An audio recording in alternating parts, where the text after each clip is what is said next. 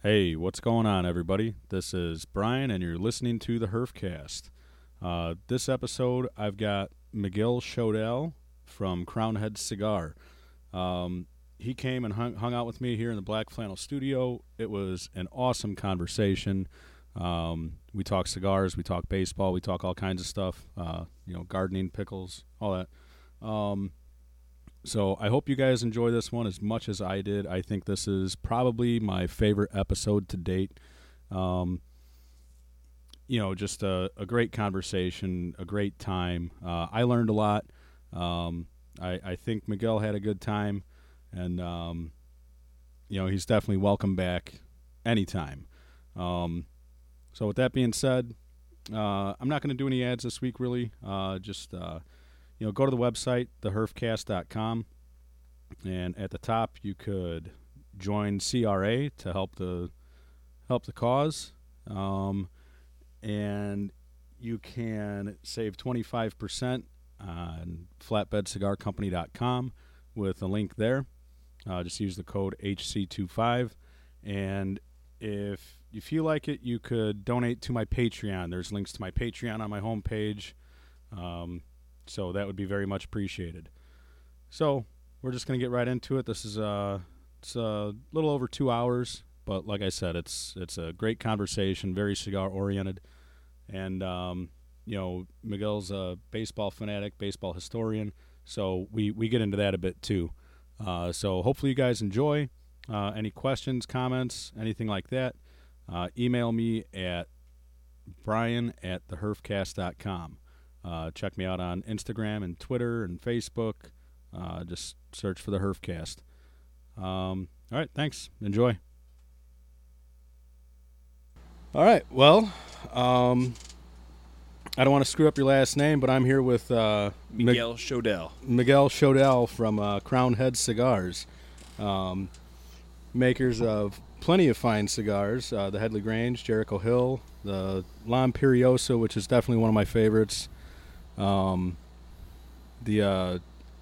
guess getting to be a little bit more known now since you guys are putting them in shops everywhere. The Tennessee Waltz and the Texas Rose. Oh yeah. The Mason Dixon North and South, which I don't think those aren't going to be produced anymore at all, right? Or we did a limited run 2 years in a row. We Yeah. did so there were 4 blends, 2 North, 2 South, back-to-back years. We literally, John Huber and Mike Conder, the owners of Crown Heads, very much artistic individuals in the sense that they allow the cigar, they allow the projects that they work on to speak to them.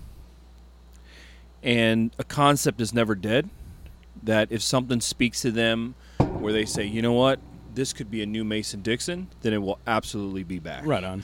So, kind of mule kick when we do the mule kick, they did one, and then like 3 years later, we did a couple back to back. It literally is just the project speaking to us, speaking to them, and saying this would be perfect for that. So, I would say Mason and Dixon will be back sooner or later. Yeah. Whenever that time is right, when they find a blend that really speaks to them. Yeah. So. Yeah, not dead, but definitely still in the chamber, if you will. Oh, that's cool. Yeah, that's I don't know. I haven't had a Crown Heads that I haven't liked, and I've said that plenty of times. My favorite is probably La Imperiosa. So far, this Four Kicks Maduro is treating me pretty nice. I said this is my first time smoking that. Four Kicks Maduro was what's unique about the cigar you're smoking right now is the wrapper. Yeah. And so the Four Kicks was our first line we ever launched, and that's what I'm smoking right now, the original Four Kicks, kind of the OG of Crown Heads. And every line it kind of stands on its own. It's one wrapper, one kind of style. It's one cigar. Four Kicks is the only one we've done 2 regular production versions of it. So we have the original, which has Ecuador Habano. The one you're smoking has a Connecticut Habano. So in the Connecticut River Valley, the 2 big wrappers that are growing up there are Connecticut Shade, which is grown under cheesecloth, very tall plant, long, slender leaves. Those are the cigars you see on a lot of mild cigars. Yeah. Has that golden hue, Yeah. right? And then the other wrapper that they grow up in the Connecticut River Valley is called Connecticut Broadleaf. And that is a very short, stout plant with very large, broad leaves, hence the name broadleaf. And they're two completely different seed strains. They're harvested completely different as well, where Connecticut Shade is harvested much more like the tobacco you would see in Nicaragua, Honduras, Dominican Republic, where we pick leaves from the bottom, and maybe 2-3 days later we pick up more leaves until the very end you have leaves at the top, the ligeros left over. Broadleaf is not done that way. Broadleaf is stalk cut, so the whole stalk is cut and then it's hung. Instead of leaf by leaf, it's hung the whole plant. So those are the two main plants that you grow in the Connecticut River Valley.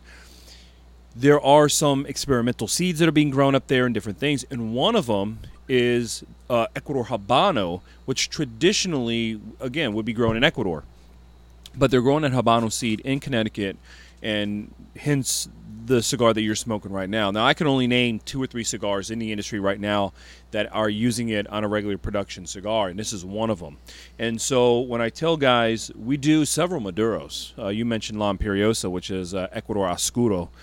We use Mexican San Andreas Maduro on our Jericho Hill. We use Broadleaf on our La Carême. We do several different kind of Maduro cigars. But that, to me, is really unique. And what's unique about the Four Kicks Maduro is that wrapper. That wrapper is so very different than most of the Maduro wrappers out there. And I'm a cigar geek. And so I want to smoke everything. I want to try every leaf. And so what I think about is unique about this is that you can pick up a lot of different broadleafs. You can pick up a lot of different San Andreas Maduros. But you can't pick up many Connecticut Habano wrapped cigars. Hence the Four Kicks Maduro that you have in your hand right now. It's definitely a cigar that was built around that wrapper and giving people something unique to try. Right on. So you've been in the industry for quite some time.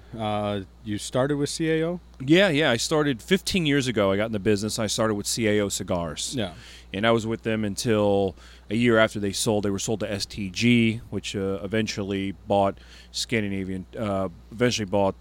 Match, and then Swedish Match owned General. And then I joined Toraño, and I became their national sales manager.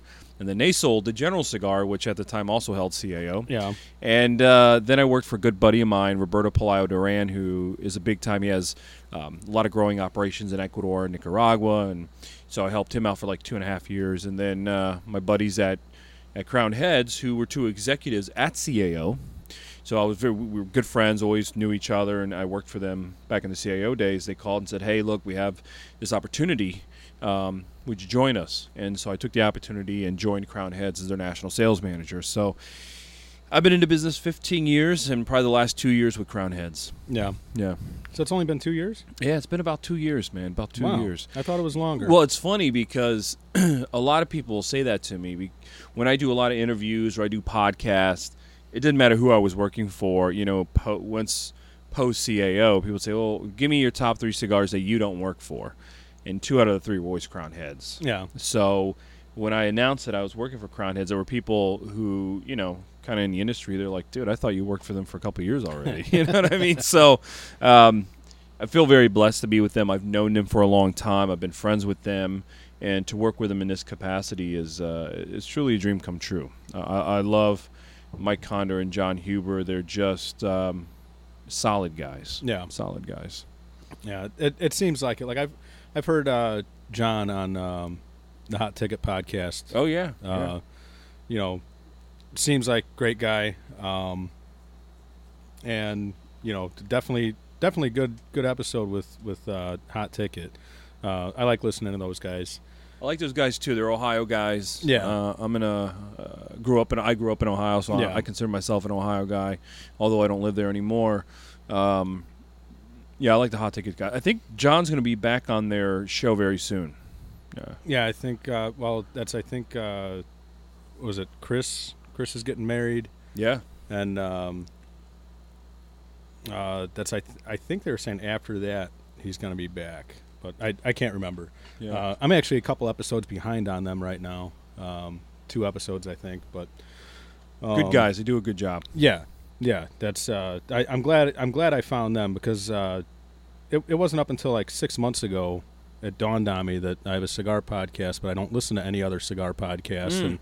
And just so happened like we followed I followed them on Instagram, and I didn't even know it was a cigar podcast. Okay. And after a Google search, it seems like, oh, hey, that sounds familiar, and gave them a listen to a few up, got hooked. So It's funny because they're called the Hot Ticket.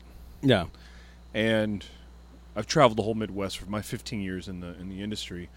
And there was a radio station somewhere in Michigan at one time, and they had a show, I think, called something Hot Ticket or whatever, and it was a sports show. So John said, hey, man, have you ever heard these guys called the Hot Ticket?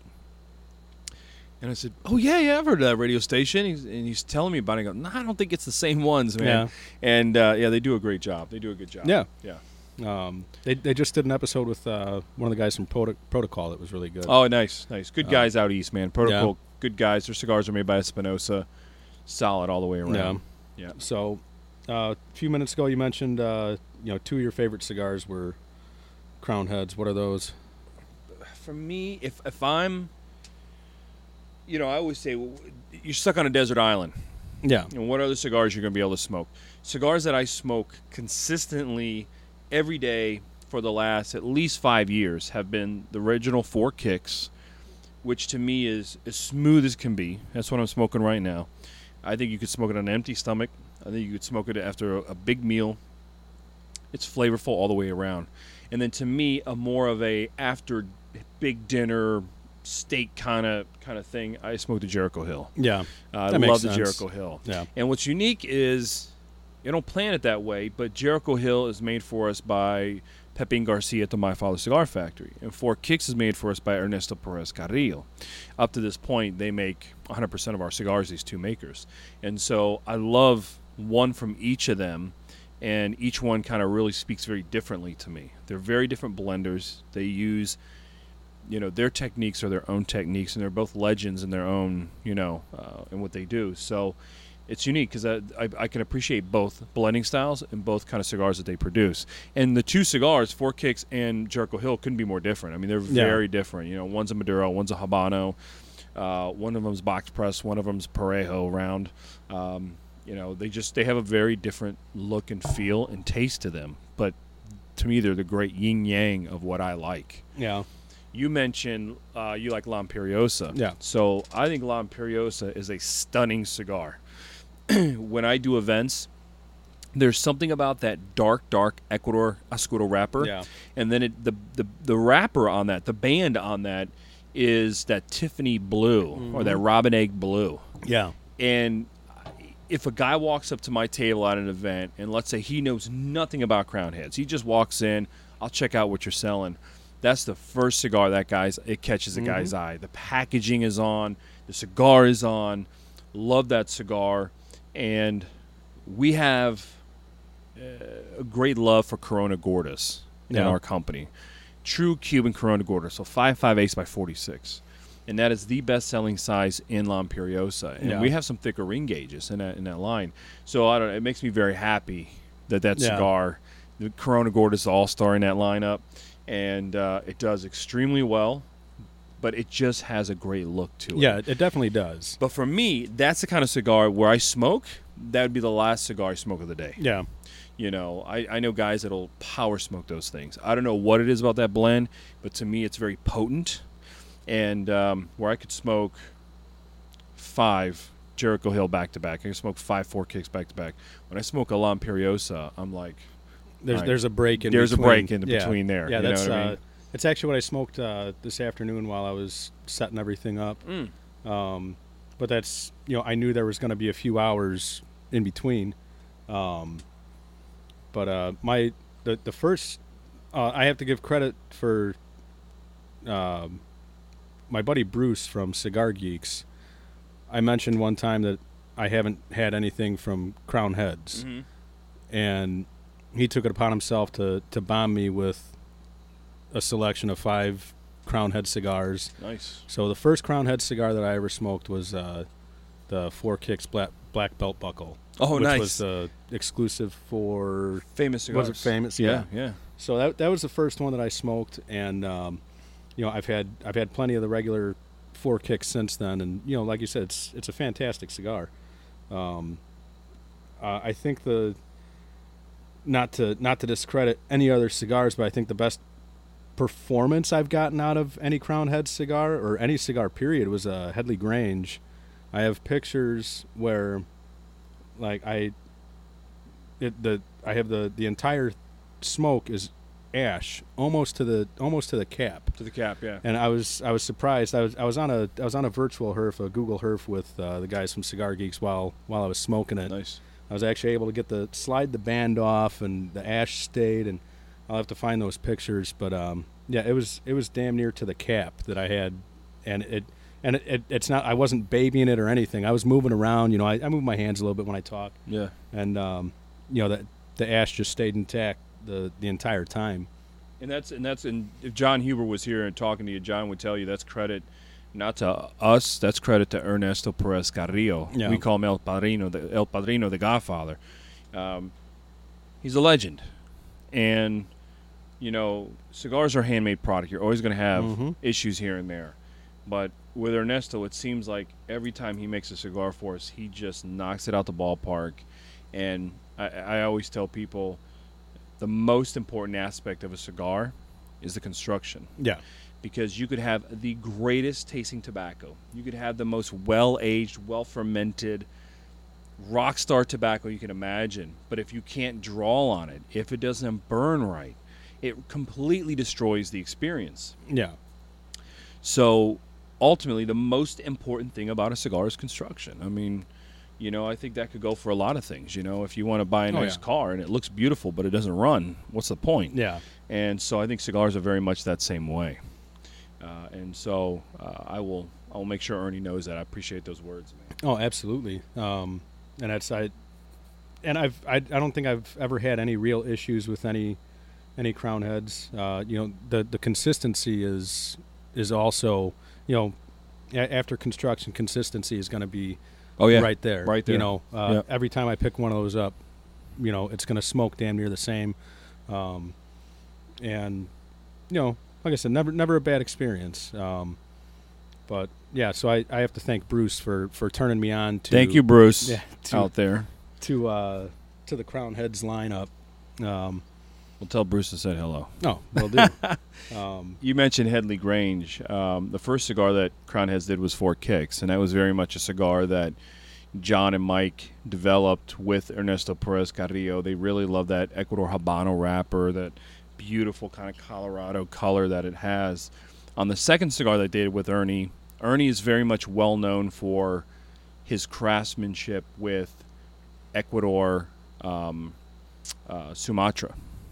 And so in that second cigar that they worked on, which would become Headley Grange, that is an Ecuador Sumatra wrapper. So very much that second cigar is very much spearheaded by the love that Ernie has for that wrapper, and his, just the way that he works with that wrapper is second to none. And a lot of people within the industry will say, he's probably one of the best at blending that wrapper. Yeah. And so Headley Grange definitely was kind of birthed from that, from his love of that wrapper.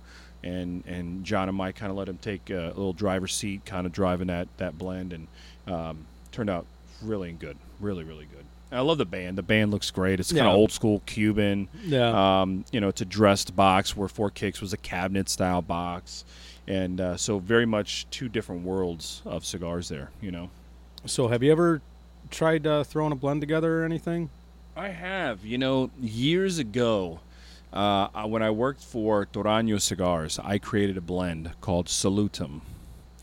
And the cigar was mind-blowingly mundane. Yeah. It was a lot of fun. I got to name the cigar. I got to help develop the blend. Now, I don't blend. I think the word master blender gets so thrown around these days. Like, I meet guys that have been in the industry 10 years, and they're like, oh, I'm the master blender. I'm the master blender.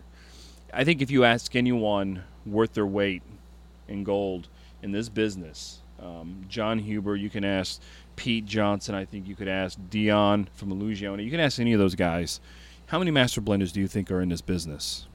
And I think most of them would tell you they can count on one hand. Real solid master blenders. It seems like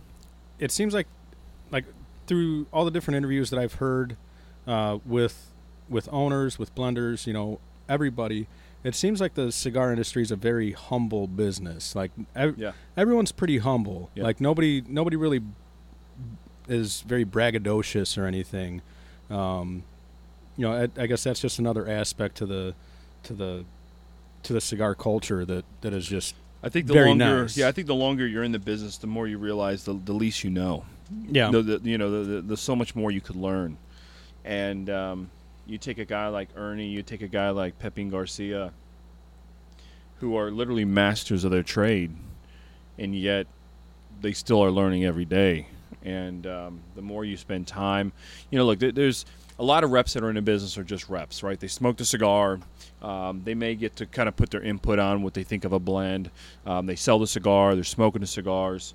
I've been very blessed in my career to spend a lot of time in the farms, to spend a lot of time in the factories.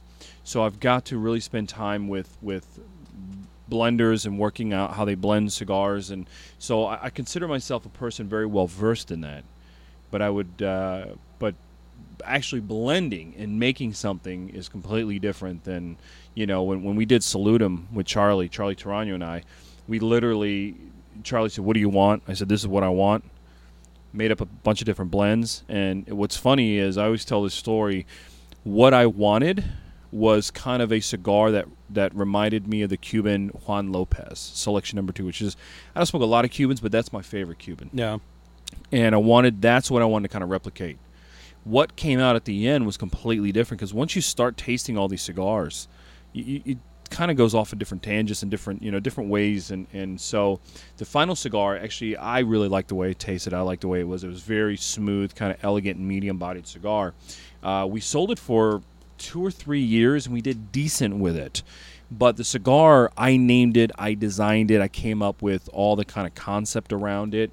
Worked with a designer out of Miami named Umberto. He has a company called Cigar Packaging, and he does a lot of design work for people. And so he kind of helped develop all that with me. And ultimately, when Tarano got bought, that was the only cigar that really didn't have a Tarano story behind it, because it was my story. It was a story about me recovering from a brain tumor that I had, and salutum kind of is a Latin term so the whole cigar was kind of based around my story. So when General took over Tarano, I mean, it really didn't make sense for them to carry on that cigar, and that was one of the first cigars that they kind of cut out of the picture. Yeah. And it's one of those. I enjoyed it. I loved it. It was so much fun to be able to. I made this cigar, or I helped develop this cigar. But I think I'm going to stick to sales. Yeah. I think I'm going to stick to sales. No, that's I would love to, try something out like that. Just for fun. It was neat. Fred Rui came and did like a seminar at 1101. Oh, yeah. You were at 1101 last night. Fred's a great guy. And it was a hacking the blend seminar where you smoked the 3 different tobaccos in the blend, and it was really eye opening in the fact that just getting the different seeing where the different flavors came from. Yeah. And he explained the blending process in more detail than I've ever heard it before. Yeah. And it was really intriguing to me. So one of these days I'll take a trip, and I've heard plenty of good stories about the safari, about Cuba, all different kinds of farms. I've seen Drew Estate. I think maybe Laurora at one time. I think a couple, maybe Rocky did it for a while, where you would go on their tour, and then you got to blend a cigar, and then I guess before you left, they would give you a box of your blend you got to take home, which was really cool. I mean, if you're a cigar geek minimally, that is incredible experience. I would tell you that one of the coolest things that I have ever experienced in my life was spending time at Nestor Plasencia's factory in Nicaragua. He has a blending room, where, if you can imagine, it's like one of those old kind of library with all those little cards you used to have to pull out. I forget the name of them. Dewey Des. I think Dewey something like that. Yeah, you look through the cards, right? Yeah. And they have a whole room like that, and there's tobacco in each one of those that you pull out, and they have like a menu, because he makes so many cigars for so many people. I mean, he's one of the largest growers, wholesalers, cigar makers, you name it. Nestor Plasencia has his hands in it, right? I mean, I don't know. I would literally feel pretty confident to say that probably 30 or 40% of all cigars that are sold in the United States, premium hand-rolled, have some of his tobacco in it. Yeah. That came by way of his factory, if not the cigar itself. And that room is, I mean, if you're a cigar nerd, you go in that room and you can play with all that tobacco. And they have a guy right there who will roll it, you know. So you're like, I want this, I want that, and you know, he can make it up. And the interesting about cigars is the way it tastes right when it's rolled, opposed to a month, 2 months, 3 months, can change dramatically. I tell guys it's a lot like, we were talking about growing vegetables earlier. Yeah. And it's a lot like salsa, that I love making salsa. The first day, it tastes okay. 3 days later, everything, the cilantro is married with all the different vegetables, and it just is so damn good. And that's exactly how a cigar is. And you were talking about blending earlier. I tell guys all the time, because a lot of people ask me at events, how many different cigars can really be made? And I said, just think about if we had the same tobacco. If I gave 10 guys the same ingredients to make the same dinner. If I said, hey, I want you to make me a pork tenderloin with a citrus glaze, with a side of mashed potatoes and asparagus, you know, I give everyone the same ingredients. You literally could have 10 meals that essentially will have the same kind of flavor, but will have completely different profiles. Yeah. Some will be saltier, some will be more peppery, some will be, you know, a little bit more sweeter. You know, maybe someone will cook their pork a little too much. Someone will cook it maybe a little rarer. So literally the same ingredients can give you 100 different tastes and flavors. So it's almost unlimited when you come to blending on what you can do. So a guy like Fred, or I've seen Jose Blanco, who's with EPC, do blending seminars. There really isn't necessarily one way, and those guys can produce things very differently. And I'm a huge fan of Fred's cigars. I think Fred's a great guy, man, and his stuff smokes very, very good. And he has his own style, and someone else could literally use the same tobaccos and come up with a completely different cigar. Oh, yeah. You know? Yeah. And that's what I think is so interesting about cigars. It's a lot like food. It's a lot like wine. It's a lot like bourbon, you know? Yeah. You can get completely different flavors depending on the person who's in charge of that, you know? Oh, yeah. So. Let's see how we, like, I guess, kind of going back to the gardening, you know, the salsa and whatnot, and like you said, same ingredients, different flavors and whatnot. I forgot where I was going with that. Well, to kind of go ahead on that is that you were telling me earlier about you wanted a pickle. Yeah. So you got some of your neighbors' cucumbers. And it took you a little while experimenting how much vinegar, how much salt, or do I throw garlic cloves in or whatever. And that's a lot like cigars. I mean, sometimes a cigar, if we start developing a cigar in January, it could be ready. Everything that we need to do, the blending, the packaging, everything we need to do, it could take 6 months to a year. Yeah. But when someone, you know, sometimes when you're working on a cigar for 2 or 3 years, how can it take so long? A lot of times it tasted great when we rolled it, but then 3 months later we smoked it and we said, we don't like where it's going. Yeah. And so a lot of that can just like you with the canning, it takes a little time for you to maybe get what you're looking for. And in our instance, we don't make any cigars. There's a lot of companies that don't make any cigars. We don't make any cigars. We have these 2 legendary guys who make our cigars. So sometimes you got to get on the same page what you're working on. And sometimes a cigar can take you in a different direction than you were trying to go in the first place. And also that can lead to you naming the cigar, to you developing the concept behind the cigar. It's so cool. To pull back the curtain is something that I get to see in this industry, and I've worked for a couple different companies. It's really neat to see that, man. You know, and I love when they share those stories, you know. Yeah, like what I was gonna mention, like with you know, all the same ingredients and whatnot. Like if I was to blend something and it happened to be really good, I probably wouldn't be able to make it again anyway, because I'm the type of person that I don't measure anything. I don't keep track of it. I, just throw a little bit of this, a little bit of that, see how it the turns old out. Italian grandma. Yeah, I What was guess. her recipes? I don't know. They're on grandma's head. Yeah, and like really the only recipe that I follow to a T basically is when I make my pickles. That's the only thing that I actually measure. Well, you'd be a terrible baker. Oh yeah, My wife's into baking, and I didn't realize you have to be so exact. Oh, yeah. Unlike cooking, yeah. like Baking is a science. Yes, and yes. cooking's an an art. Yeah. Yeah, that's my wife does cakes, and it's I screw shit up all the time. Yeah, so. yeah. I tried baking a couple times. It was not my forte. Yeah, that's Not my forte. I can't bake bread for the life of me. That's I wanted to make some Italian bread, and it came out more like crackers. Just wouldn't rise, nothing. I made So, biscottis. yeah. So Yeah, I But, feel that, man. so outside of cigars, what do you like to do? I'm a big. I would call myself a baseball historian. I don't know what the proper word would be. There's some word that's escaping me, but I love baseball, and I love the history of baseball, and I literally find myself in my downtime, if not with my wife, my kids. I have 2 kids, and my wife, and they've blessed me to be in this industry for 15 plus years. Yeah. My hobby is I love baseball. Mhm. I love baseball.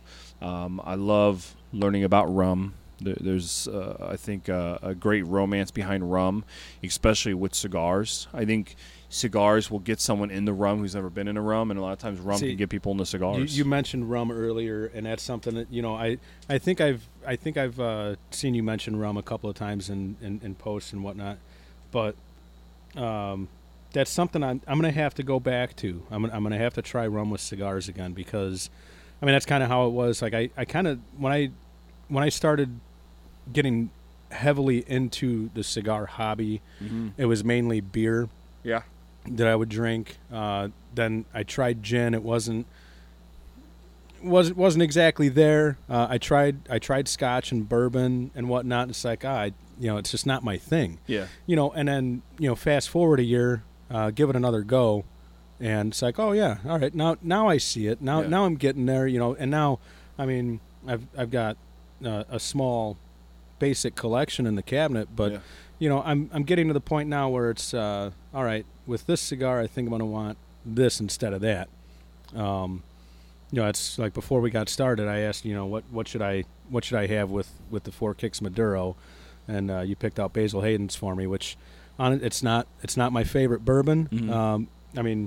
Revisiting it is a little bit better than last time, and it is going good with the Maduro. So I do a lot of events, and sometimes I'll bring a bottle of bourbon, and I don't know, maybe it's all my years of living in Cincinnati, but bourbon seems to be very popular in the Midwest. Cincinnati's so close to Kentucky, but literally Basil Hayden gets requested more than any other bourbon. Yeah, guys are like, bring some Basil Hayden. So that's kind of my go-to.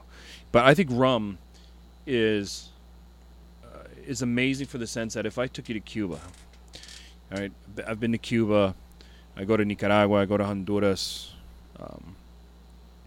If I took you to any of the cigar-making countries, Dominican Republic, been to the Dominican Republic, the guys that are rolling, or the women and men that are rolling your cigars, the guys and gals that are the management, that are managing the rollers, and a lot of times the people that are running the factory, they drink rum. Rum is part of the history of Latin America. When you look at the rum trade, and the rum trade brought a lot of different cultures to the Caribbean. They brought Africans, mixed in with the Europeans, mixed in with the native indigenous people, and the whole idea that sugar cane, the byproduct was molasses, and molasses they could make rum. And that really sparked a huge population boom in the Caribbean and Latin America. And so rum is the preferred drink, spirit-wise. Coffee would be non-alcohol. And so I tell guys, I go, look, a lot of the sugar cane that's grown around the world in Latin America A lot of it is grown in the same countries where the tobacco is being grown. Brazil grows a ton of sugarcane. They produce some great wrappers, Mata Norte, Mata Fina, Aripiraca. They grow all these different great wrapper tobaccos for cigars. I'm glad you said that, because I've never known how to pronounce it.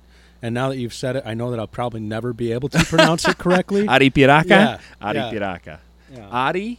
Aripiraca. That's the best way I could describe it. So there, though, what's interesting is they don't really call the seed strain after like a Habano or whatever, we would call the seed strain.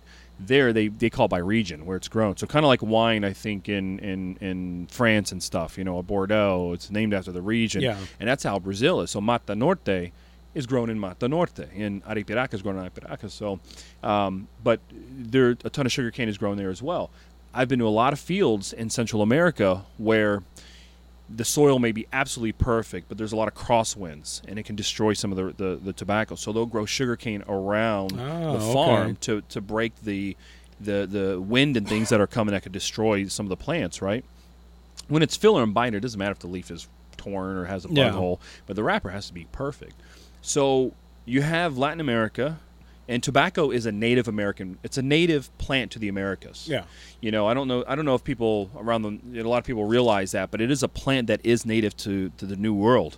And sugarcane is not. But when they brought sugarcane to the Caribbean, it just, the two mash up perfectly. They're grown in the same terroir. I think they call it the soil. Yeah. It shares the same kind of culture. And so if you go to Cuba and you go to one of their bars, you go to the factory, you're drinking rum. There's no bourbon. There's no scotch down there. You know what I mean? Yeah. And so I tell guys, I go, look, I just like rum. We all like our different things. I'm a rum guy, but rum is the preferred drink down in Latin America. So drink your bourbons, drink your scotches, drink your gins. Yeah. But if you're not drinking good, well-aged rum, I think you're missing something with cigars. Yeah. The sweetness of the rum pairs up so damn well with tobacco. All right, so being as inexperienced as I am with rum, what would be your go-tos? So I always give two names. Look, I could name 100 different rums for you because I love rum. But the two that I always mention to people first, the first is Zacapa. I love Zacapa. Zacapa is made in Guatemala, and the rum is produced at sea level. And they age it up in the mountains of Guatemala, so it's much cooler in the mountains, so you don't lose as much of the angel share. And a lot of times what people kind of turn people off about rum is maybe they had a bad experience with rum in college, or rum is so much cheaper than a good bourbon or a good scotch. So it's kind of, but like that rum there, it's so good and it's so smooth. It pairs up. I think Zacapa pairs up with any cigar, Connecticut Shade, Habano, Maduro, anything you could throw at it. I think Zacapa pairs up well. The other one is Zaya. Zaya is made in Trinidad and in the Caribbean, and it's kind of the cousin to Zacapa. And Zaya is a little bit cheaper, maybe $10, $15 a bottle cheaper, but Zacapa you can get for $50 to $60 in a lot of places. And Zaya is excellent as well. So those are two rums that I would always first start off with. And then a third rum that I would go with would be, I love Barbancourt. Barbancourt is from Haiti. Barbancourt has several different varieties. And their rum is interesting because it's a rum agricole opposed to rum industrial. Rum industrial is probably 99% of the rum world. Rum industrial is made from molasses, which is a byproduct of sugarcane. Rum agricole represents about 1% of all rum produced, and that is made directly from sugarcane juice. So it never gets made into molasses. Okay. And so the majority of the islands that make rum agricole are the French-speaking islands. So Martinique, Guadeloupe, Haiti, those places a lot of times will make rum straight from pure sugarcane juice. But 99% of rum around the world is rum industrial, which is made by byproduct of sugarcane. And Bacardi, most people pronounce it as Bacardi. The gentleman who created Bacardi is Fulgencio Bacardi. He was Cuban. And up to that point, rum was a very edgy spirit, a lot of bite. There wasn't a lot of refinement to it. But he is credited as creating a process that really made rum very drinkable. And so many of the Spanish-speaking island rums or the Spanish-speaking country rums have a very smooth rum. The French islands have the rum agricole, and then the English-speaking islands like Jamaica and some of the other Caribbean islands that speak English, they have a much more stout, more British-style rum. So rum is very interesting in that fact is usually, not always, there's always exceptions to the rules, but usually the language that the country speaks will tell you usually a lot about the rum that's being made in those places. Okay. Yeah. So I sidetracked us. We were talking about baseball. Yeah. So baseball historian. I have noticed that you are quite the baseball fan for sure. So I asked on Facebook a couple of weeks ago, just because I heard somebody talking about it on the radio. How do you feel about Hall of Fame? The Hall of Fame as far as Pete Rose and Barry Bonds go. I think Pete Rose should be in hands down, and my argument is that the whole betting on baseball thing, after he lied about it, look, first of all, Baseball Hall of Fame is absolutely the hardest Hall of Fame to get into. They take the smallest amount opposed to the NBA, the NFL, pick any other sport in the world. Major League Baseball has the toughest restrictions to get in. But Pete, being the all-time hits leader, being that career that he had as long, the World Series rings that he has, and the whole betting on baseball was really, he got caught and in trouble when he was a manager. Yeah. So you can be inducted into the Hall of Fame as a manager, as an executive, as a commissioner, as a player. There's all different ways you can be inducted into the Baseball Hall of Fame, which, by the way, is a completely different company than Major League Baseball. Yeah. They're not the same company. And so, in my opinion, you bring him in as a player. Pete Rose deserves to be in as a player and what he did on the field. Now, he didn't have a long enough career as a manager to be in the Hall of Fame anyways, but that's when he got caught gambling.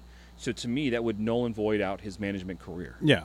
But as a player, he absolutely deserves to be in. Yeah. The whole Barry Bonds thing it's tough for me, man, because you literally 1 week I could say absolutely not. If you did steroids, you got caught, or there was a major suspicion of you using steroids, absolutely not. You do not deserve to be in the Hall of Fame. Yeah. But then on the flip side, there are no doubt that over the last 15 years, there are a few guys that have been inducted that absolutely, I think, had used steroids, abused steroids. And I think that as baseball fans, we like to think of the Hall of Fame as more special than any other Hall of Fame, that we can keep those guys out, but we haven't. Some have gotten through. So I think you induct everyone who puts up the numbers to get in, and then you allow fans to look, I mean, a guy like Johnny Bench, to me, he's a legend. Yeah. You know, if Barry Bonds was in the Hall of Fame and I got to meet Barry Bonds, it wouldn't be as exciting for me because I know what his career entailed. Yeah. So on that side, you could ask me tomorrow and I could change my mind. Yeah. There is no right answer. Well, that's, like, as far as Pete Rose goes and the Hall of Fame in general, like, the Hall of Fame is supposed to be performance based. Yeah. Like, I don't know. I think I like your perspective on the management side. Gambling as a manager. All right, so even if he was a manager long enough, then fine, you don't get to go in as manager. Yep. But I mean, you look at him as a player with the stats, like that player deserves to be in. Absolutely. And Barry Bonds, the steroids thing is very, very hard to judge. As far as the Hall of Fame goes, because I mean, how many guys in the Hall of Fame did use and we don't know, or guys that maybe that weren't using steroids, but maybe were using other things that helped dull the pain. Maybe back in the 40s and 50s, they were using shots of, things that they would give animals to dull pain or to help bulk them up. There were things that were going on way before today what we consider the regular steroid use. And there were guys in the Hall of Fame, any Hall of Fame, that are not good human beings.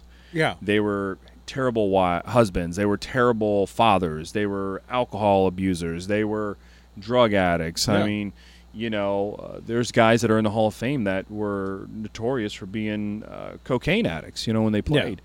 So it's hard for me to think of the Hall of Fame as a place where you just put moral individuals. Yeah. I don't think anything like that. When I think of, I like presidential history too. I'm kind of a little bit of a presidential history buff. Look, we've got some presidents that have done some terrible things, but we still honor them for what they've done. Yeah. You know what I mean? Yeah. And so, Ulysses S. Grant, considered a terrible president. Yeah. But a phenomenal, probably one of the greatest military minds in American history. Yeah. All right, it is what it is. You know what I mean? Well, he'll always be remembered for being a great soldier and a great leader, but he'll never be remembered as a great president. So I look at a guy like Barry Bonds. He was a great ball player. If you look at his stats before he blew up like a balloon, I mean, the guy was on a career path to being a Hall of Fame, hands down. So there are times where there's a book I just read called Baseball Cop, and it's written by a gentleman who worked for Major League Baseball, and part of his job was to help root out everything from players from Latin America lying about their birth date, fake names, to people being smuggled out of Cuba illegally through Mexican cartels. And big part of it was also the drugs in Major League Baseball. And when you read his account of his experience, Major League Baseball turned a blind eye to a lot of this stuff. Yeah. And it wasn't until it was made public that then they started backtracking. So at some point, I think baseball has to take responsibility that they helped create the Barry Bonds of the world. They helped create the Alex Rodriguez of the world. Absolutely. They helped create that culture of more guys were coming to watch baseball. More families were coming to games because of the power, because of what was going on. And baseball made a lot of money off that, and they promoted those guys.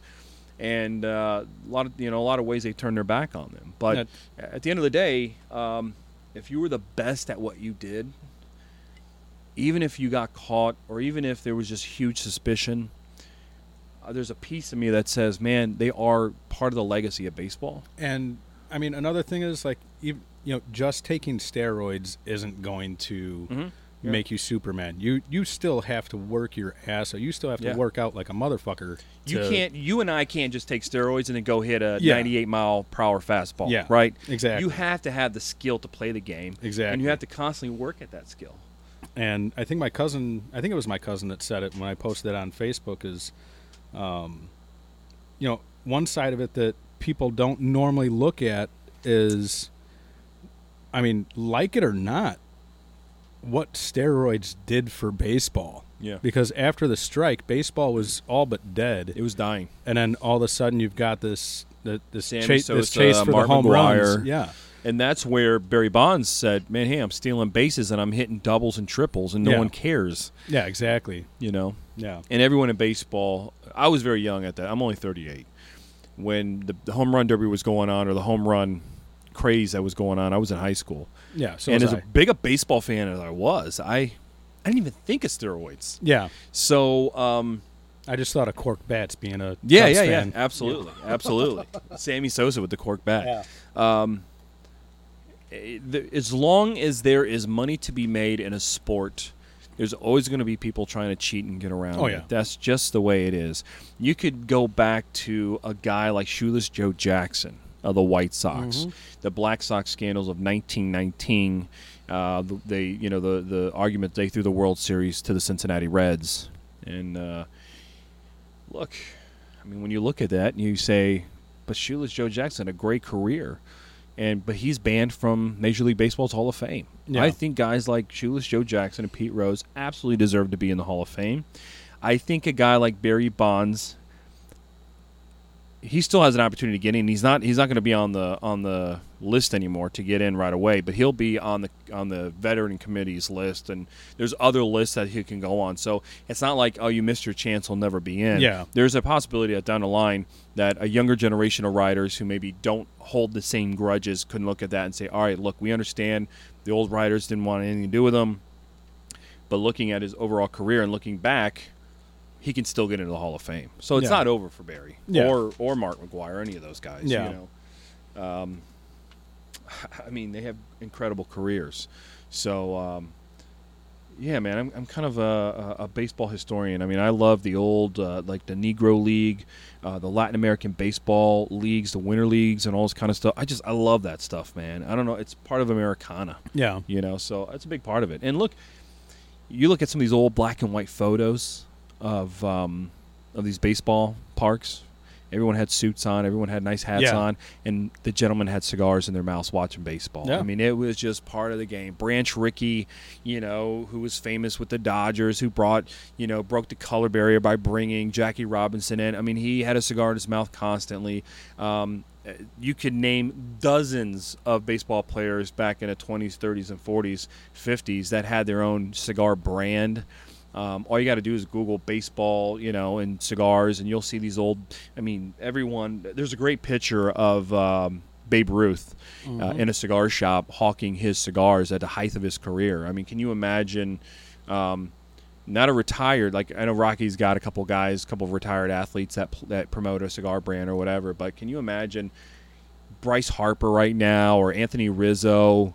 You know, hanging out in a cigar shop, hawking their cigar. I mean, it just there's a connection there, I guess, that all kind of leads together for me anyway. Yeah, you know, yeah, different day and age for sure. Yeah. So, you're a Cincinnati fan, diehard. Grew up a Cubs fan though. Did you? Yeah. My mother was born and raised in Chicago. I was born in Chicago but raised in Ohio, and so as a young kid, I was a diehard Cubs fan. But as I hit my 10, 11, 12 years old, and I thought, I don't even live in Chicago. Like, you know what I mean? Like, so I started to be, very interested in Reds history. And again, I mean, 1869, the history goes back on they're the oldest professional baseball team. So I just became a diehard Reds fan. But I'm one of those guys where if the Reds can't win it all, then I'm very happy to see the Cubs. It makes my mother very happy. My mom's a diehard baseball fan. My father wasn't the guy who got me into baseball. It was my mother. Yeah. And so so I do love the Cubs, and so I always enjoy watching the Cubs as well. Yeah. But a diehard Reds fan through and through. I don't know. I guess I mean you definitely seem pretty well versed in all of baseball. So who would your favorite current player be? Joey Votto. Yeah. I think Joey Votto. I know he plays for the Reds, right? So it's not shocking, I guess, but to me he's a throwback player. He reminds me of a Ted Williams. He reminds me of a guy who still cares about his batting average, where a lot of guys now seem to not care about batting average. He's a guy who consistently produces, consistently hits. He's always working on his swing. That's what I love. I love small ball. To me, Joey is a throwback ball player. He's a guy who reminds me of the old school kind of ball player. You know, he wears the high socks. He definitely it's all about hitting. You see him choking up on the bat. You know, he gets down with 2 strikes. You know, a lot of guys don't. I mean, he chokes up on the bat, and it reminds me of my father when I was younger, and my dad would throw maybe some baseballs to me, and he'd say, "Choke up on that bat, choke up on that bat." Yeah. And you don't never see that anymore. But you watch him play, and he'll choke up on the bat when he gets down 2 strikes or whatever. And to me, he's an old school player. He's not very flashy. He's not a flashy guy. In fact, I think whenever you see him do interviews, he tends to be really weird when he does interviews. No. He's not he doesn't have that Bryce Harper, Chris Bryant charm. He's just a really, really good guy. And so and he's a cigar smoker. So I'm curious now. We're about the same age. I'm 37. I'll be 38 in December. You grew up your early years as a Cubs fan. Who was your favorite Cubs player growing up? There were 2. Andre Dawson to me was just there was something about Andre Dawson, the curly hair, the tight uniform. He was a strong guy. There was something about watching him play that I loved. And I do think it's a shame that he's in the Hall of Fame as an Expo and not as a Cub. Yeah. You can make the argument that he had a longer, more, maybe the bulk of his stats as a Expo, but come on, man, the guy is a Cub. Yeah. So, and then Ryan Sandberg, Rhino. Okay. I mean, Rhino to me, my favorite player, Reds growing up, was Barry Larkin, and so Barry and Rhino were kind of in that same second base, shortstop kind of area there, and there was so much. I don't know, a lot of balls hit that way at that time, and a lot of home runs back then, and I just love the way that they played. Yeah. See, I was a catcher in Little League, and Hardest position. yeah, it's definitely rough. So with that being said, like obviously Dawson, Dunston, Sandberg, Yep. Sutcliffe, all up there for me. But my favorite player when I was a kid, with me being a catcher, plus the fact that there was a song about him, but Jody Davis. Okay. There was a song, Jody Davis, King of the Home Run Swing. But yeah, so when I was growing up, Jody Davis was my favorite Cubs player. Nice. But the only autographed baseball I have is Sean Dunston. I remember. So, Yeah. I remember no, I'm sorry. It's Andre Dawson. Andre Dawson. Andre Dawson. Yeah. Yeah. A friend of mine was in Vegas and he was there. Oh, and nice. She's a Sox fan, diehard Sox fan. Yeah. She's like, I don't want to fucking. She's like, do you want me to wait in line for you to get a Andre Dawson Yeah. time ball. fuck yeah. Yes. Absolutely. The Hawk. So, Come on. Yeah. But yeah, that's cool. That's still sitting in the box. I don't have a display case or anything for it, but It'd go great here in your man cave. yeah, It would go good. I'm working on it. Yeah. I call it the Black Flannel Studio. The walls are black flannel, and I'm going to be expanding it and getting. I'd like to get some lounge chairs. That'd be nice. That'd make it so much better. Well, then I'll be able to say I knew him when. Yeah, He had exactly. folding Exactly. chairs. Yeah, that's right. Folding chairs, flannel, and plastic and egg cartons. Yeah. I love it. Yeah, I talking about the Cubs, those are some fun years to watch them play, and lovable losers or whatever. Yeah.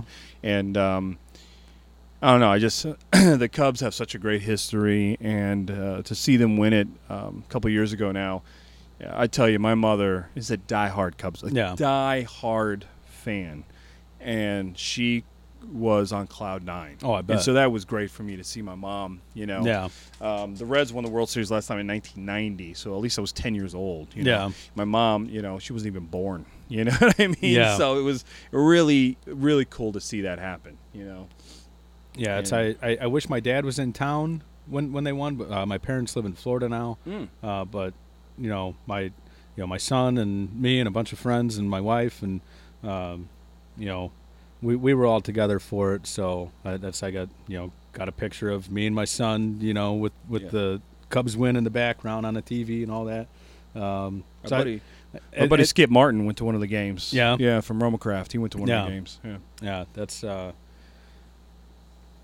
friend of mine lived in Texas. Her brother, I think, lived in Connecticut. And for Game 7, she happened to be in town for the World Series, and her boss let her have an extra day to come back to town so that she could go to Game 7. She picked up tickets for Game 7. Her brother drove in, and they went to the game, and sure as shit, the Cubs win, and they stayed. I guess they stayed until they kicked them out, but they got to talk to a bunch of people and had just really cool. an amazing experience. And down in Chicago, over near Wrigleyville, is Blue Havana.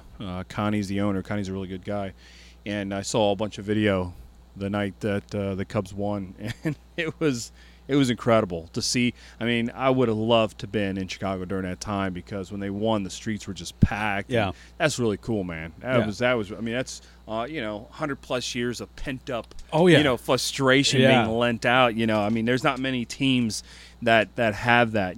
Boston, when they broke that curse finally some years ago.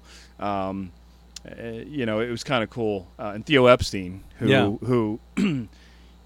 going to go into Hall of Fame as an executive. Oh, yeah. I mean, the guy breaks the curse of the great Bambino, and then comes here, breaks the curse of the Billy Goat. Yep. I mean, that guy, he literally could not do another thing, and he's in the Hall of Fame already. Oh, yeah. I mean, the guy is just... I'm just wondering where he's going to go next to turn whatever team it is to turn around. From what I know from just the baseball heads that I know, he loves L.A., He loves.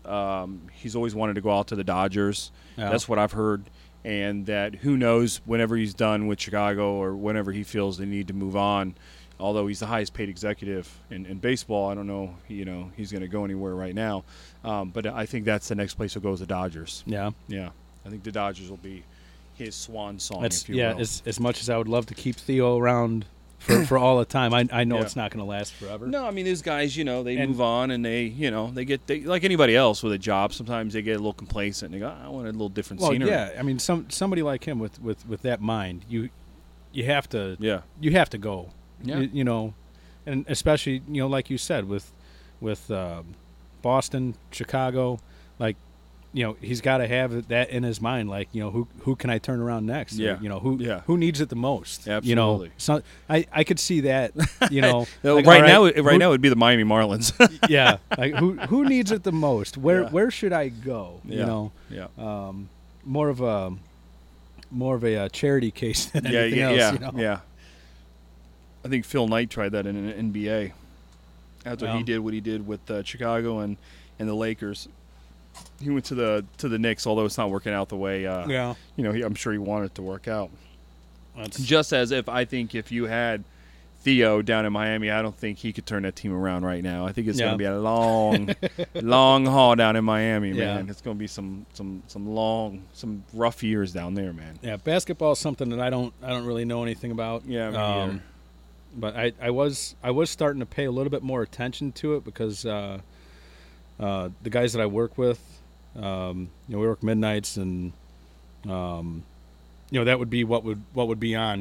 We'd watch basketball highlights for the past couple of months. While Yeah. basketball, and so I started paying attention to it a little bit more, but that's probably going to go the way of the dodo now because I just put my 2 weeks in and I'm changing jobs.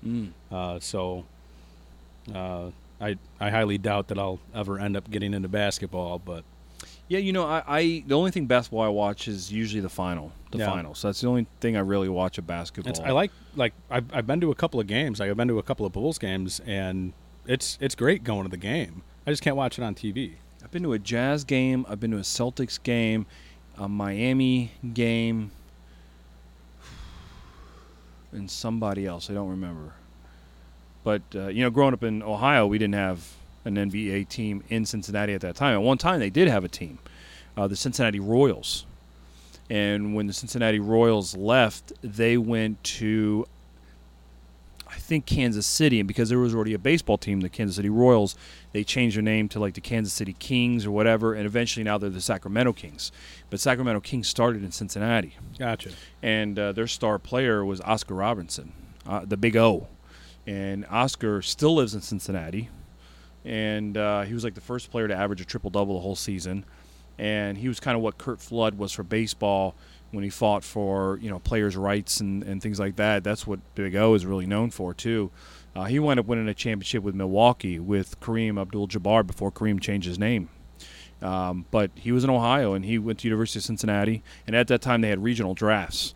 And so the Cincinnati Royals had drafted him. So that's a little bit of, like, Cincinnati history was kind of cool. But growing up, we didn't have an NBA team. Yeah.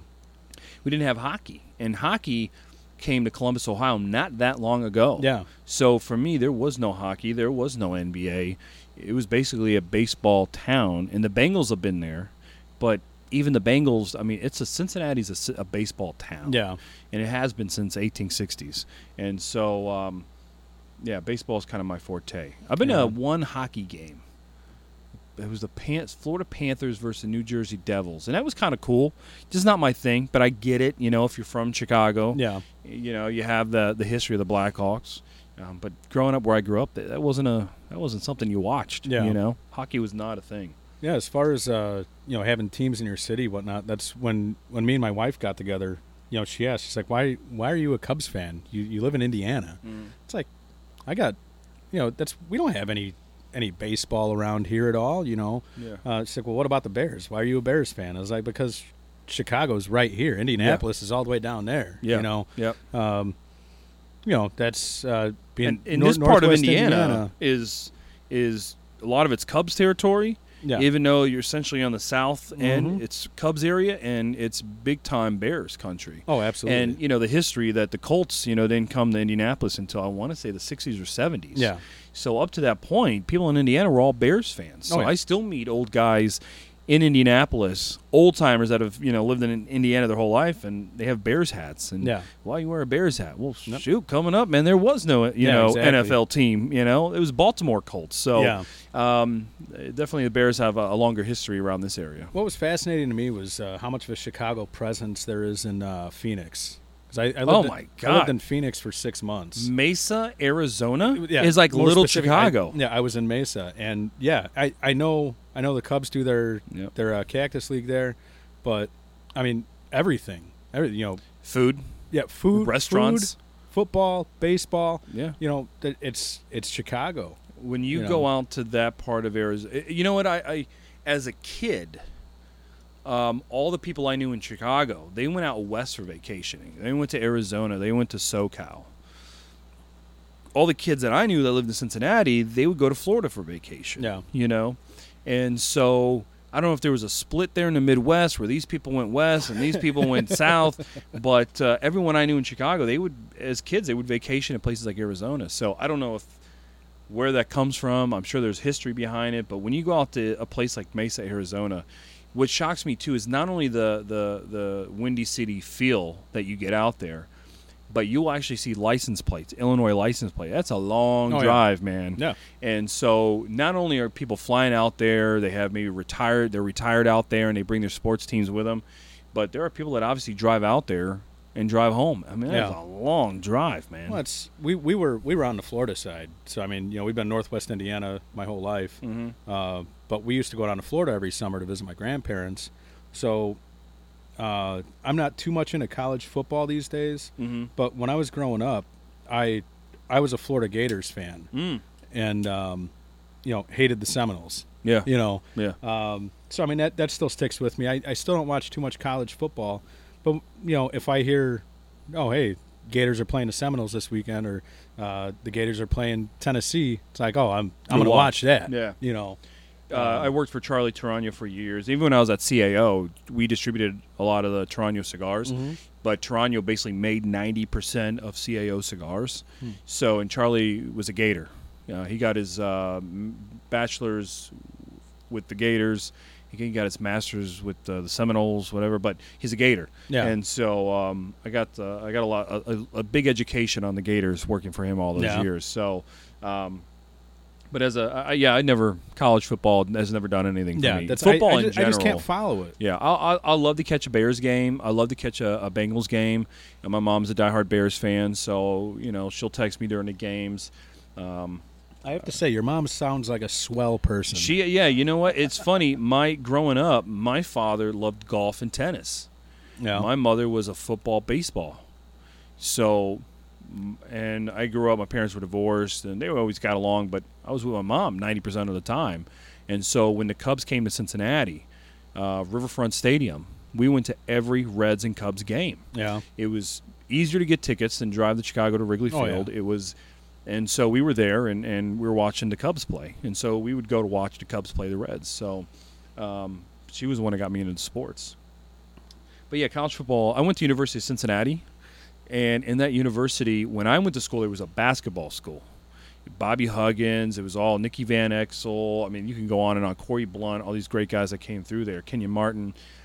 And they would beg us students to go to the football games. Now, if you go to the University of Cincinnati campus, football's big. Yeah. I think they started the season off 2-0. So I had a good friend of mine, Willie, who lives down in Bradenton, Florida. He's a great friend of mine, college buddy. And Willie worked for the football team when he was in college. And so he's always keeping me updated on what the Bearcats are doing football-wise. But college football has never been a big thing for me at all. But now I live in Florida, and college football seems like a big ordeal. So. Oh, you're in Florida Yeah, now? I moved to Florida recently. I meant to ask earlier when you mentioned you lived in Cincinnati for a while, but so I literally just moved to Florida a couple weeks ago. Okay. So it's been not even a month. Wow. My wife's from Puerto Rico. She went to University of Xavier, had a scholarship to go there, and she's Latin, speaks Spanish, and so her idea was go to Xavier, this place called Cincinnati, Ohio, she had never heard of. get her education there, and then move to some big city. And I totally screwed that up, right? I married her, had 2 kids, and kept her in Cincinnati. And she's always been a fish out of water, right? There's not a lot of Latin culture in Cincinnati. You know what I mean? They're and so all these years she's bugged me. And we've had the opportunity to move to Miami, working for a couple different companies. Yeah. But with Crown Heads, I fly over the country. I'm always traveling, so it really didn't matter where I lived. And once Mike and John gave me their blessing, moved the family to Florida. So we live in Dunedin, Florida, which is a little like kind of beach town next to Clearwater. Oh, okay. So on the Gulf side. Yeah, that's my parents are Ocala, so that's I want to say that's about 45 minutes to an hour away, something like that. So I live in the Dunedin, which is the spring training home for the Toronto Blue Jays, and they also have a single A team there as well. Oh, all right. Yeah. Yeah, it's we were before we got married, before we decided on how we were going to get married. So we got married in June, and like we kept going back and forth what we were going to do, and Clearwater was a spot. It was just going to be me and her and our son, just go get married on the beach. Nice. Whatnot. But ended up just having a small thing here at home. Not at our house, but in this area. I want to get married on the beach too, and it never happened. Yeah. That's plans don't always work out. No, but that's. I mean, it just kept going back and forth of how many people we wanted to be there. Yeah. And how big we wanted it to be. But yeah, we were looking at Clearwater, just because it was close enough to my parents' house to where we could hang out there. So what's gonna follow up this Maduro the best? I would recommend to do a Jericho Hill. That's what I was thinking. I'm gonna do because I did a 4 kicks. I'm gonna light up a Headley Grange. Yeah, I like Florida. I have a brother that lives in Naples. He's been there for probably 15 or 20 years. My mother just retired to Florida. She retired to Naples, but she's looking at moving closer to Clearwater. And I like Florida a lot. It's a little too hot for me. Yeah. But I do like Florida. I love the beach. My wife is obviously a beach person. Yeah. She, to her, being around the ocean is something. I mean, she lived on an island surrounded by, So that's what she wanted. And at the end of the day, I'm on a plane 3, sometimes 4 weeks a month. And I thought, oh, let's make her happy. And we found this little town, and we really like it a lot. And literally the first week I was there, I went to the Dunedin Single A Dunedin Blue Jays game. Yeah. Bought one of their hats. So, yeah, man. Take me out of Cincinnati, but I'm still a baseball guy. You know what I mean? Oh, yeah. So, all right. So we're getting our next cigars ready. I have a question about cutters. Mm-hmm.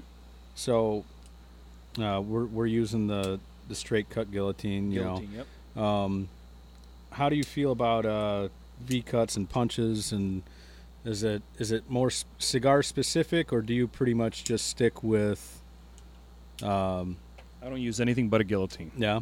Guillotines can be used on everything. Yeah. If it's a Perfecto, Figurado, Parejo, box press, a guillotine will work for everything. A V-cut, although most people use it on a Parejo, I do see people now with the Torpedoes and the Bellicosas are using it on there, and it actually looks pretty cool. I've never liked the bullet or the hole punch. I've never liked that. I know it looks great because the cigar makers work so hard on making that head of that cigar absolutely perfect. And sometimes they'll use the Cuban triple cap, and they really work hard to make that look really pretty. And all we do is we cut it off. Yeah. So I think for aesthetics, the way it looks, the bullet cut is great because it maintains the integrity of that head of that cigar. But to me, convenience is guillotine. Yeah. I mean, to me, a guillotine, I don't know, maybe it's growing up watching MacGyver, but I feel like that guillotine could come in handy for so many situations. You know what I mean? Get kidnapped by some Russians or something, use a guillotine to cut your way. I don't know. I love the guillotine. I think the guillotine is the most versatile tool.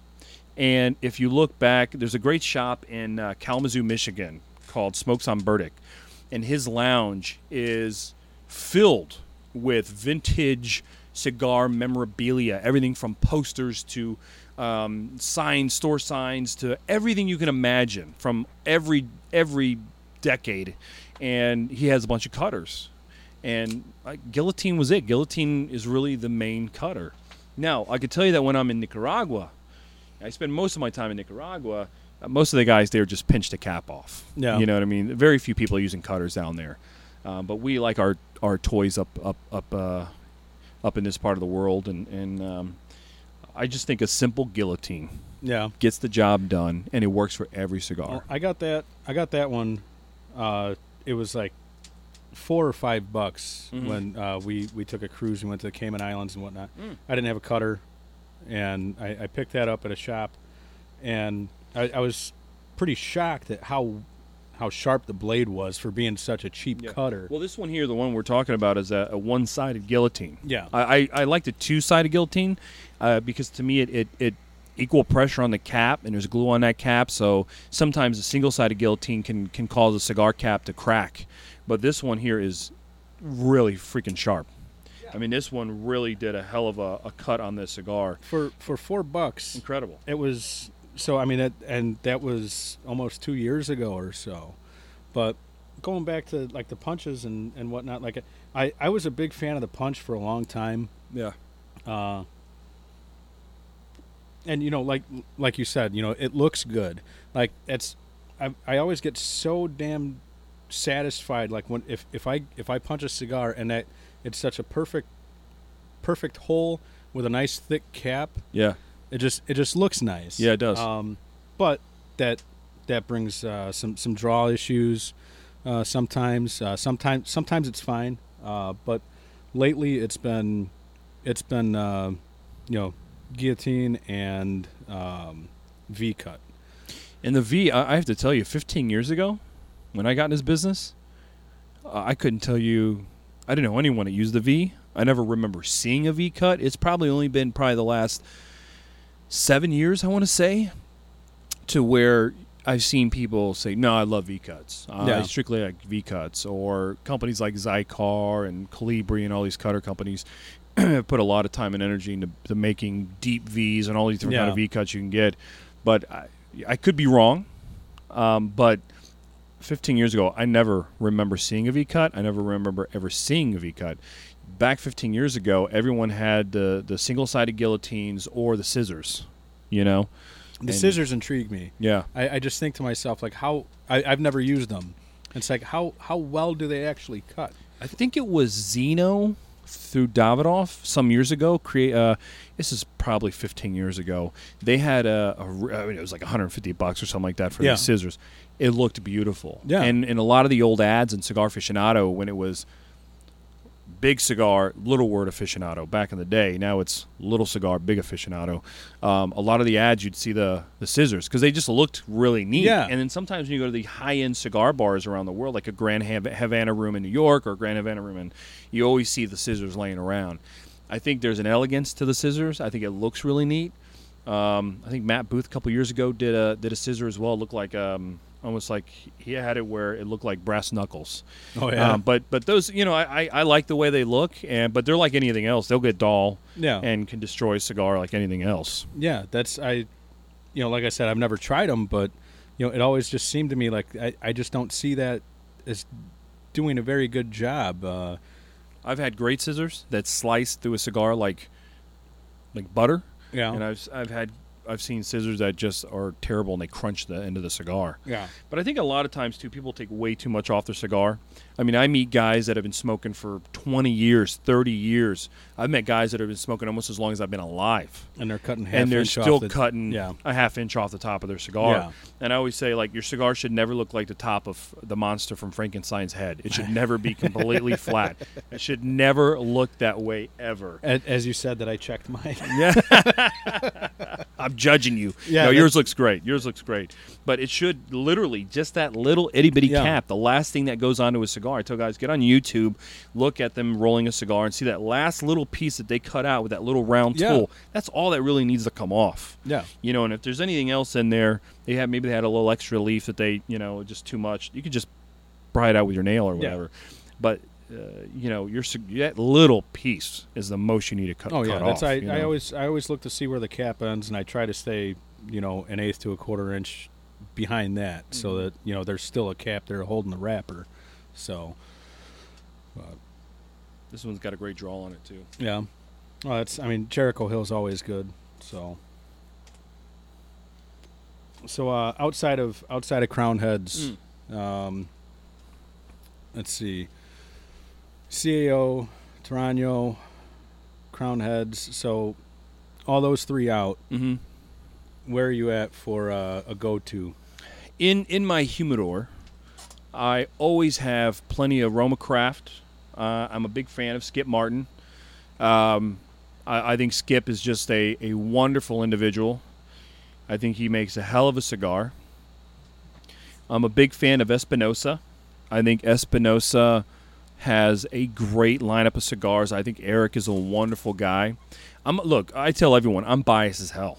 Yeah, I'm biased as hell because when I go down to Nicaragua and I'm hanging out with these guys, I'm hanging out with guys I like, and I tend to like their cigars. So Ernesto Perez Carrillo, his EPC line, which I think most people, I think there's a lot of people who have yet to discover that line. I think EPC cigars are just fantastic all the way around. I love La Historia. La Historia is fantastic. Yeah. The Encore, too, was solid. I was lucky enough to be in the Dominican Republic with Ernie when he launched Encore, the follow-up to Historia, in the Dominican. We did the official launch there. I was with him. That was really a great experience. So in my humidor, if you were to open up my big cabinet humidor, besides the stuff that I smoked and that I have, you'll see EPC, you'll see Eric Espinosa cigars, you'll see Romacraft. Those are brands that I go to very often that I really, really, really like. Lately, I've been smoking some of the Black Label stuff. Yeah. A good friend of mine, Calvin Woods Jr., he's based out of Chicago. He works for them, and I smoked a little bit of their stuff, but didn't know much. But obviously knowing Calvin and Calvin working for them really exposed me to a lot of their cigars, and I'm really enjoying a lot of their cigars. I think you have to mention Pete Johnson. Yeah. I think everyone always smokes his brown label, the Tatuaje brown label, but I think they're missing the boat. There's so many other great cigars that he makes, that he works on. Everything from Tatuaje to a L'Atelier, which is his brand with his friends that he has. Those are great cigars. And I think Pepin is making phenomenal cigars for himself. His new Opulencia, I think, is dynamite. His Flor de las Antillas is a great cigar as well. So those are the cigars that are usually in my rotation. Yeah. In my rotation, heavily. Yeah, see, that's how most of what I've got is all singles. I'm trying to smoke through my singles, and then I'm going to start stocking up on boxes. Box buying to me is the best way to go. Yeah, I was just talking to a friend and telling I want to get a solid rotation in of that's one of the best things about going through all the singles is seeing what you like. Yeah, and now I'm to the point where I want to get that solid rotation in to where I know what I've got, I know what I want, and then have some other stuff to let's go with this. I don't think there's anything more special than being able to share an aged cigar with a friend. Yeah. So my aged collection in my humidor is pitiful now. But at one time it was damn impressive, where you would come to my place and we would grill out in my backyard, Cincinnati. And I could say to you, is there something you want to smoke, or can I pick you out a cigar? And you say, all right, pick me out a cigar. I could say, hey, I have a cigar here. It's been aged 10 years. I have another cigar here, such and such is aged at least 15 years. You can fake strength in a cigar. You can fake sweetness in a cigar. You can even fake some of the flavors in cigars. There's people out there that'll maybe soak their leaf in coffee, whatever. There's different ways that people can fake. They can use under-fermented tobacco to give a cigar strength if they don't have enough Ligero. You can't fake age in a cigar. There is distinctive flavors that you get from aged tobacco that you cannot fake.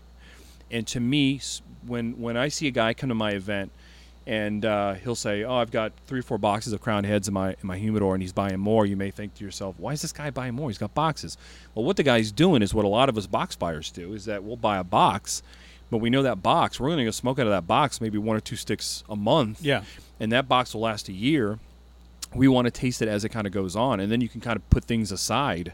When I worked for CAO, I just, being able to travel the country visiting cigar shops, and I will tell you that a lot of these old cigar shops have been so picked over nowadays.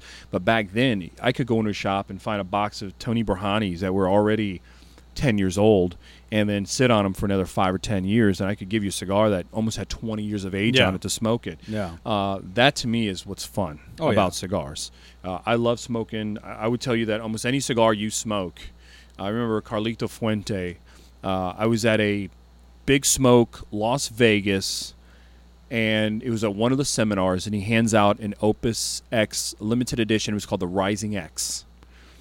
And he made it, I think, in honor of New Orleans after the hurricane or whatever. And so these seminars, you'd get a cigar from a cigar maker that was hosting the seminar.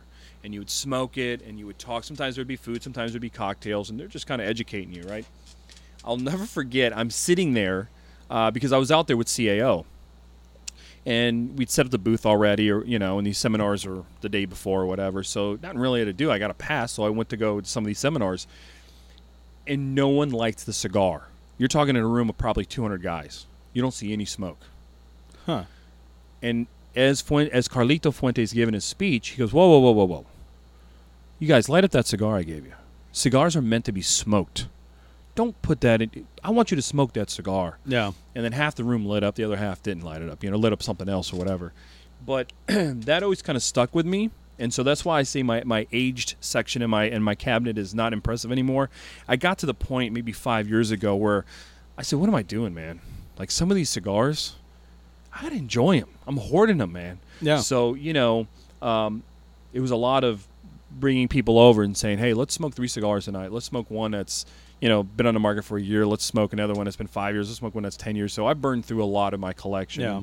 Eventually I'll build it back up. But it's hard to find aged cigars nowadays because I remember 15 years ago, you could find some of the old shops around the country that just had stuff stored away that was not touched or whatever. And you could get some really good. Nowadays, it's so picked over, man. Yeah. But I think that's what's great about buying boxes, that you can do that. You can do that with single sticks too, but there's something about buying a complete box. Let me tell you, I open hundreds of boxes every year. I still get geeked cutting that seal. Yeah. Taking the cellophane off, cutting the seal. On my Instagram, I'll do box openings where I'll do several pictures, cutting the thing, taking the lid off, opening the spider paper, taking out a cigar. And there's a romance to that I still...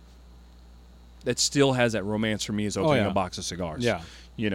And after all these years, I've been smoking cigars probably since 96, 98 was around the time I really got into cigars. And that still has a romance to it for me. Yeah.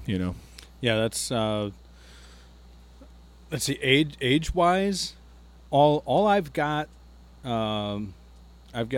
6 or 7 cigars left out of a box that I won from the Jassim Crowell Ristafari, not this past year, but the good guy, the year before. He's a his great Connecticut guy. is incredible. Oh, I know. I should mention him. His Connecticut is dynamite.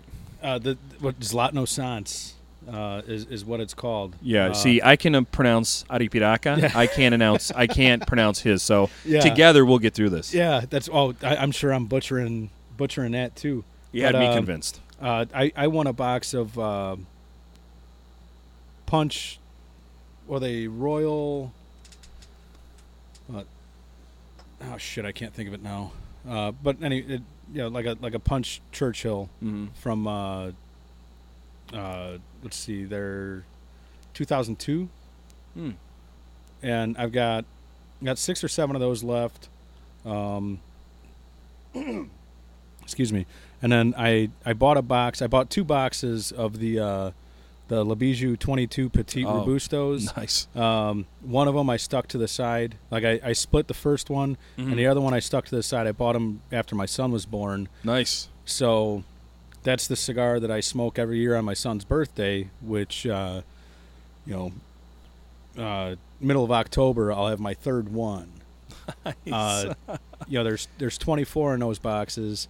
So I could afford to, take take an extra one out, every couple of years or something. But in theory, if my son wants to smoke a cigar with me on his 18th birthday, his first legal cigar will be a La Bijou 22. Why wait till he's 18? 16 is a good age. Well, yeah, 16 is a good age. I don't know if that's politically correct, but that's completely. That completely goes against our fight against the FDA. That is true. That is true. That is true. Don't do. And wait till you're 18, boys and girls. Wait till you're 18. So, in theory, if he wants to smoke a cigar on his 18th birthday, his first legal cigar will be an 18-year aged. My father. You realize 22. you're going to spoil the hell out of him, right? Oh yeah. I mean, you're going to give him an 18-year-old Pepin Garcia. Yeah. That's but I'm excited. Give the kid a Louis drink, whatever. You know what I mean? Like you're starting this kid off on the good Lord, man. Yeah. Hey, that's the goal. That's cool. Make him smoke something good instead of something, instead of a Swisher. Yeah, absolutely. That's most of us started with Philly Blunt. Exactly. I started with Philly Blunt Titans. That's between the Titans and the Swisher Sweets. That's what we take to the pool hall. Mm-hmm. But it's exciting for me because every year I get to see how much that cigar has changed. Yeah. And in my opinion, I think that's a good cigar to do it with. Yeah. I think when aging a cigar,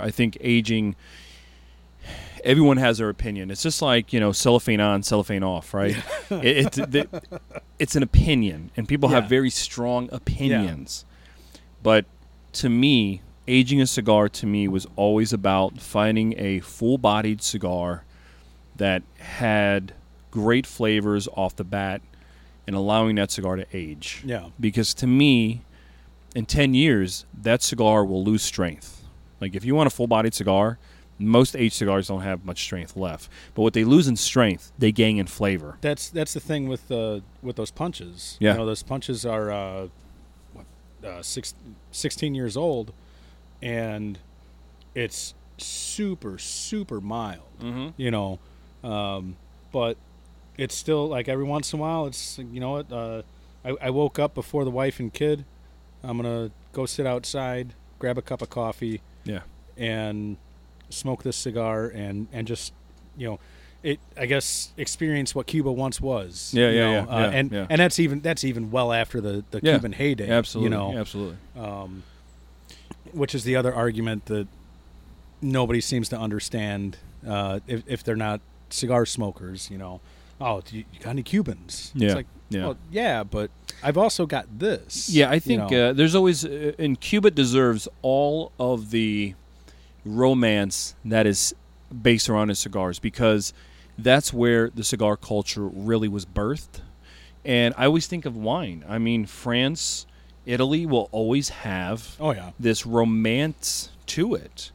And back in the 70s, when the California wine industry was kind of coming into its own, there were people around the world said, I would never drink a Californian wine. I'm drinking French, I'm drinking Italian, I'm drinking the best Bordeaux's.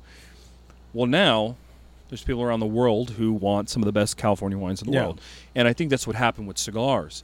But they will always have that little extra romance. Oh, yeah. It's like eating, Italian food here in the best Italian restaurant you can find. There's something romantic about eating a great Italian dish in Rome. You know what I mean? Yeah. And I will tell you, I've been to Cuba. I love Cuba. I don't, people have their opinions on visiting or not visiting or spending money there or not. Outside of that, I love Cuba. And I don't care who you are, the romance of sitting on the back of Hotel Nacional, smoking a cigar in their back patio area, overlooking the Malecon, which is the ocean wall where the road goes, and that's where the famous pictures of the ocean hitting the wall and the water, and they have the huge Cuban flag blowing in the back. There's something romantic about that. And I can't Cuba even will imagine. always, and so I get when people go, oh, do you have any Cuban cigars? Or they'll walk into a shop, hey, I got Cuban, because that's all they know. Yeah. But, some of the greatest Cuban blenders, makers, rollers left Cuba, and they established themselves in the places like the Dominican and Nicaragua and Honduras, and have created a culture that may have not happened if it wasn't for the Cuban Revolution. And if you're a cigar person, it's pretty incredible to be able to smoke an incredible Nicaraguan And right now, Nicaragua is the king of the world when it comes to cigars. Yeah. We see it overseas. More and more people are wanting our cigars overseas. JSK is a great example. His cigars are doing great around the world. And it's one of those things where you can get great cigars outside of Cuba, where maybe at one time that wasn't the case. And but Cuba deserves that they have the history, they have the that kind of foundation. But I will tell you, when I was in Cuba, I never saw a young person smoking a cigar. If you didn't work at the factory, if you didn't work for Habanos directly, I saw young guys smoking cigars there. But out on the street, you didn't see it. Yeah. Old men still had cigars in their mouth. Yeah. Young people there, I'm telling you, Dunhill cigarettes were everywhere. And that, I think they're kind of losing a bit of that where we have picked it up in the world. Yeah. But I think a lot of people are shocked to find out, too. I think a lot of people go on vacation to Dominican, or they'll take these trips to Nicaragua. I've met several people who go, man, I just figured I'd go to Nicaragua and I'd get off the plane and everyone would have a cigar in their mouth. But that's not the culture there, Yeah. Unless you go to Esteli, where people are working in the industry, they don't really have a cigar culture amongst the people of Nicaragua. More so in the Dominican, but more so in Cuba for many generations. But you don't really see that. I always explain to people it's like coffee. Some of the best coffee in the world comes from the Blue Mountains in Jamaica. But as a consumer of coffee, Jamaica consumes very little coffee. They don't have a coffee culture in Jamaica, although they produce some of the greatest beans in the world.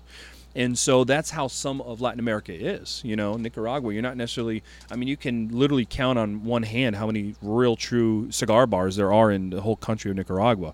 It's just not that, didn't have that culture. But if you go to Esteli, it looks like everyone's smoking cigars, but out of Esteli, you don't see it as much, Yeah. So I guess that's an interesting thing. Everywhere you've been, like cigar bar wise, like what's it like, going to a cigar bar in Cuba, in Nicaragua? Well, in Nicaragua, I've been to two cigar bars in Nicaragua, and besides the people working there, everyone that was in there were Americans or Europeans that were there on trips, business trips, or for the cigar industry. Dominican Republic, same thing. Really? Well, I'll take that back. In the capital, Santo Domingo, I was at a cigar bar.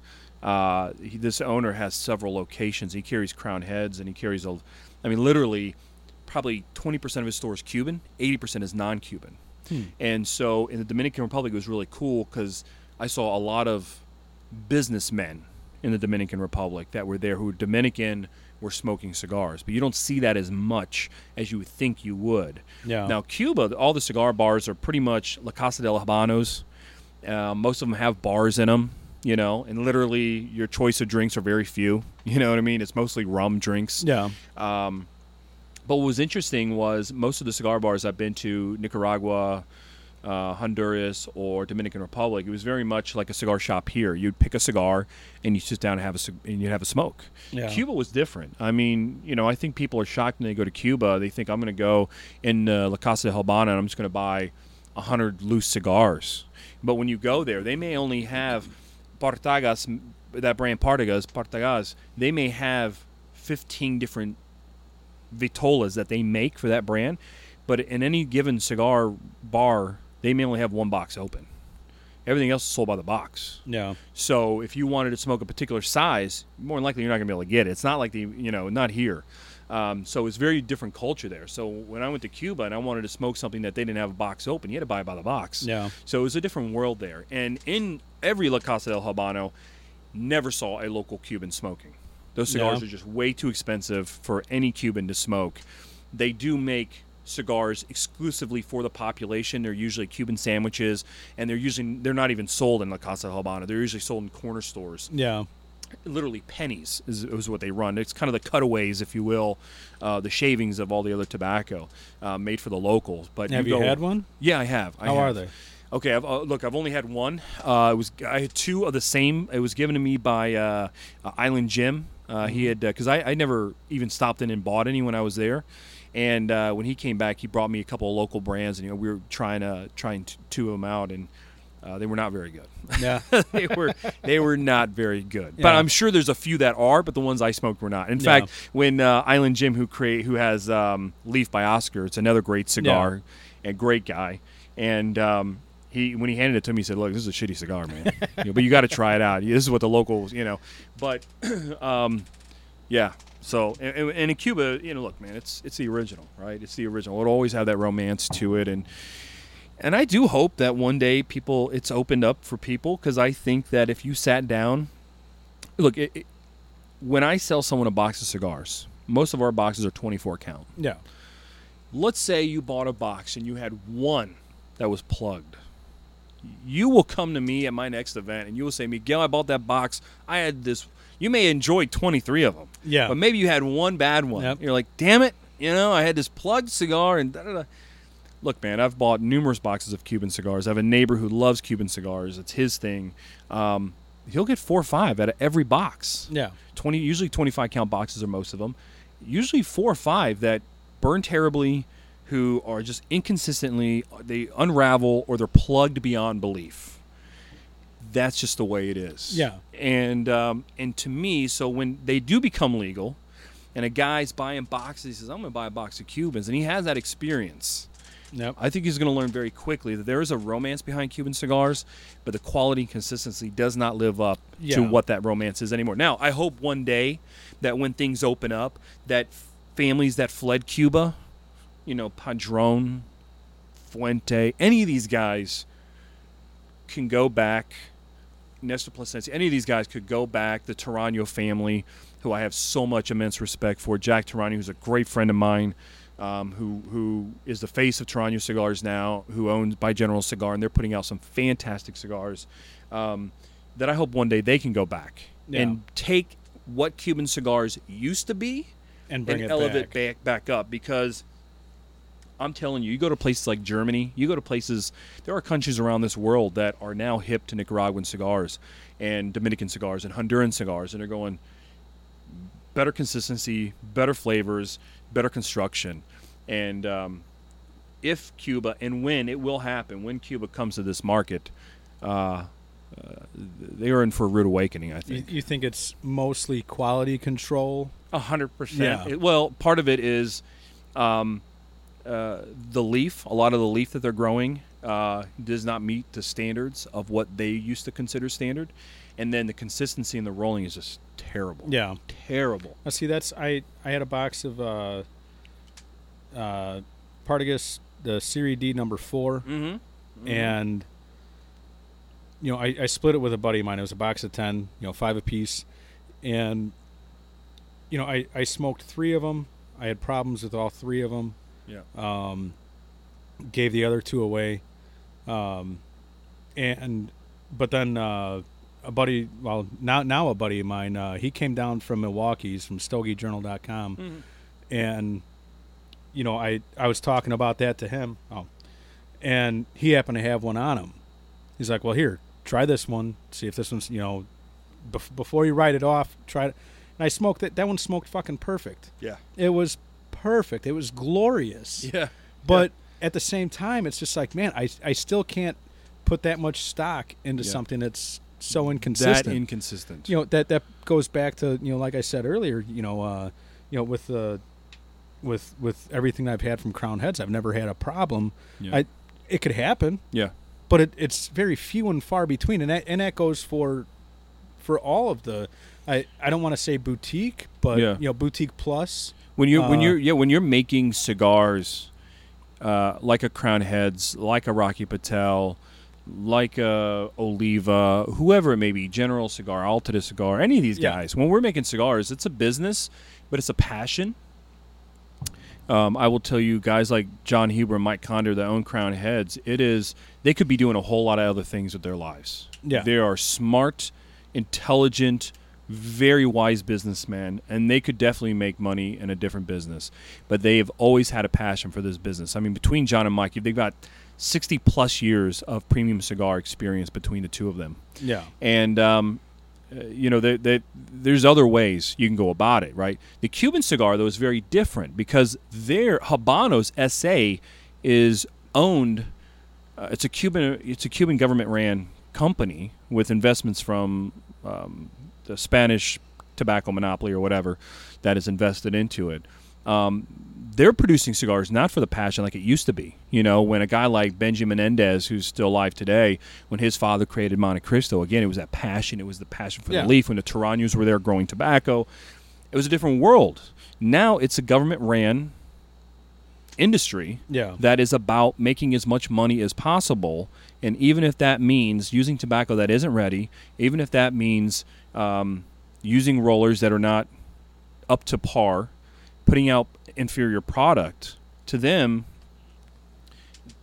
they're doing it because it supports their economy, where everyone else is doing it outside of Cuba because of it's a business and a passion. Yeah. And when you have that, the roller of today, I don't want to blanket statement, but in a way, the roller in Cuba today, where it used to be a career, where it used to be passion. I make one of the symbols of Cuba, a cigar. Now it's, I just need to make money and I just need to survive. Yeah. It's not the same. And to anyone that doesn't know, like, rolling a cigar isn't just throwing some shit together and rolling it up. Mm-hmm. If you ever watch somebody roll like a real cigar roller, you watch them roll that cigar, it's complicated. Yeah. It might seem like it's not. There's a lot of places you can screw up. Yeah. Yeah. Yeah. I mean, you're thinking about, bunching that cigar correctly, rolling it correctly. Yep. Not only does it have to look good, but it has to, I guess, perform well. Mm-hmm. I don't know if that's the right way to put it, but I mean, if you've got one side that's super dense and the other side that's loose, that cigar is going to burn like shit. So it's a lot more complicated than it seems. I tell everyone, I'll use an example, Bobby Flay. Yeah. Bobby Flay's a chef. Yeah. And Bobby Flay owns probably 10, 15 restaurants, 20 restaurants around the world now, right? Bobby Flay cannot be at every restaurant making every dish. Exactly. If Bobby Flay cooked for you and me right here, it would be outstanding. But he can't be everywhere. So he has to create something and rely on his cooks to recreate his vision. And that's what essentially is happening with, I'll use an example, Ernesto Perez Carrillo. He blends a cigar. He has a cigar made to his specifics, and then he has people that he entrusts in his factories that will carry out his vision. And in Cuba, you don't really get that anymore. And when we talk about that, whereas Bobby Flay is worried about having, 20 to 40 master chefs or executive chefs or, whatever the correct term is. Yep. When you're talking about cigar rollers, I mean, how many rollers are in a factory? You're talking, hundreds. It could be dozens to hundreds. Yeah. Depending on the company, it could be massive. Yeah. And you're relying on each one of these people to roll that perfect cigar every time. Yep. And when you're in the hundreds, I mean, that gets pretty damn difficult. That's very difficult. Consistency is very difficult. Yeah. Very difficult. When I was in Cuba, because I was there with a friend of mine who worked for Habanos for many years, and now he's outside of Habanos, doesn't work for Habanos anymore. So we were down there, and I was able to speak to a lot of people that work for Habanos, take some factory tours, but on the VIP level, if you will. And, I actually got to go and visit a group of rollers that were in training, and to see them training rolling cigars and stuff. And there's... It's pretty amazing. You know what I mean? When you see what they have to try to go through. And I will tell you that it's so much harder to be a great roller in Nicaragua and the Dominican and Honduras than it is in Cuba now. Yeah. A kid can walk off the street and just want a job, and they'll put him through the training process. And in our industry outside of Cuba, I think we've got it down to a T. And we've had our faults too. I mean, the boom, Lord. There were terrible cigars. Not only there were terrible, the consistency on some of these cigars were atrocious. Yeah. There were bad times, and I kind of talk about it like the American car industry at one time was terrible. Yeah. The cars were just being terribly produced. And we've gotten better, right? Some of the American cars are some of the best cars in the world now. And I think that is what's happened with the rest of Latin America, where we have the best rollers, bar none, in Nicaragua, Honduras, and the Dominican, and now you have subpar in Cuba, and it shows. Yeah, It shows. But again, going back to the whole consistency thing, I mean, it's not easy. It's not a chemical, right? You're not adding chemical A, chemical B to make chemical C. It's definitely a much more of an art and a craft than anything else. And cigars, there's so many ways you can screw up, from the tobacco to the fermentation. I love when people can go and take a trip and see it, because I think guys tend to just see the final product, and then they think of a cigar roller as kind of the romantic part. Yeah. But that literally is the end of the process. Yeah. It started 2-5 years before with a seed in the ground. Yeah. It has to be picked and cured in a curing barn, taken down by hand, taken back to the factory, sorted, put in pilons, fermented naturally, then taken down, sorted again, put in burlap sacks and aged, brought down, rehydrated, then has to be. There's so many steps, and people just tend to think about the last. When they talk about a cigar roller, you're literally talking like the last step before it gets boxed and shipped to us. It's the cashier at the grocery store. Absolutely, it's the cashier at the grocery. That's the person that you see.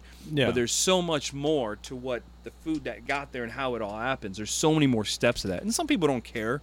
But if you're into cigars, I think you're missing if you don't explore that part of it. I want to take a trip so fucking bad. Mm-hmm. It's one of these, and my wife doesn't smoke cigars. She doesn't smoke at all. I'm lucky enough that she lets me enjoy this as much as I do. And it's I think one of these years, taking a trip to Nicaragua, Dominican, maybe Cuba. Like I would absolutely fucking love to experience, just like that romance of Cuba. Yep. And I know that in each of those countries, I'd like to think that there's something for both of us to do. But that so when if you plan on taking a trip, don't go to Nicaragua with the wife, right? Because to get to the cigar making area is up in Esteli on the Pan-American Highway. You fly into the capital, Managua. There is nothing for your wife to do in Esteli. Yeah. Now, they're 2 hours away. There is some beach towns, Granada, and some cool areas. It's a bit of a ways out, right? Yeah. I tell guys, at least in the Dominican, you're not that it's a smaller country. Yeah. You're not that far from a beach resort, right? So the wife can enjoy the beach or resort. Yeah. And you're not that far away from the cigar making world. And what's interesting thing is that Dominican Republic is a lot like Cuba in the sense that if you want to see cigar rolling, in Santiago, Dominican Republic, it's the second largest city in the Dominican Republic outside of the capital of Santo Domingo. It's a big city. There's a lot to do in that city, and you're not that far away from a beach. I mean, up a couple highways, you can get to a beach pretty easily. In Cuba, the cigar factories are all, except for one, is pretty much in Havana. Yeah. And there's a lot to do in Havana. And Cojimar, some other beaches are not that far away. Nicaragua and Honduras completely different. Yeah. In Honduras, the cigar capital is Danlí. In Nicaragua, it's Esteli, and they're both actually pretty darn close on the border. And but there is nothing to do if you're not a cigar smoker. I mean, those cities. But I would tell you, and I had a great friend of mine who's Australian, who's worked in the industry many years. He told me that if you want to see how cigars were really rolled in the heyday of Cuba, you got to go to Nicaragua. Yeah. You're not going to see it in the Dominican. You're not going to see it in Cuba. You're not going to see it in Honduras. These are his words, not mine. Yeah. That if you want to see how it was done, that's very much how Esteli is today. Yeah. And so, but I think Esteli's a great trip, man. Right now, it's a little crazy with what's going on there. Not very stable right now. But hopefully things will get better there and for the people. But yeah. But, in those countries, luckily, not that far from, a resort or anything like that. Havana is interesting because, this in the middle of a neighborhood, you could have a factory. It's really interesting. Yeah. Yeah. So, got anything else? I just I'd love for people to, if you made it this far in the interview, please check out Crown Heads. Check out our website, crownheads.com. We have a lot of information on there. We're always updating the website. There's some more updating that needs to be done, but you can find some great information on there. You can follow John Huber, who is the main guy behind the design and the marketing of our cigars, co-owner of the brand. You can follow him. His official handle is The Crowned Heads, and that's on Instagram or Twitter. If you want to follow me, I post a lot of baseball cigar stuff. You can find me on Instagram and Twitter under MIGSCH1980. So first three letters of my first name, first three letters of my last name, and then 1980, the year of my birth. You can find me on there as well. Feel free to follow. But if you're really into Crown Heads, I'd love for them to check out thecrownheads.com. John's always posting great pictures and a lot of great information. And in today's world with social media, 15 years ago, it was not that way. Yeah. 15 years ago, if you wanted to meet John Huber, if you wanted to meet Pete Johnson, if you wanted to meet guys like a Skip Martin, you had to go to an event that they were attending.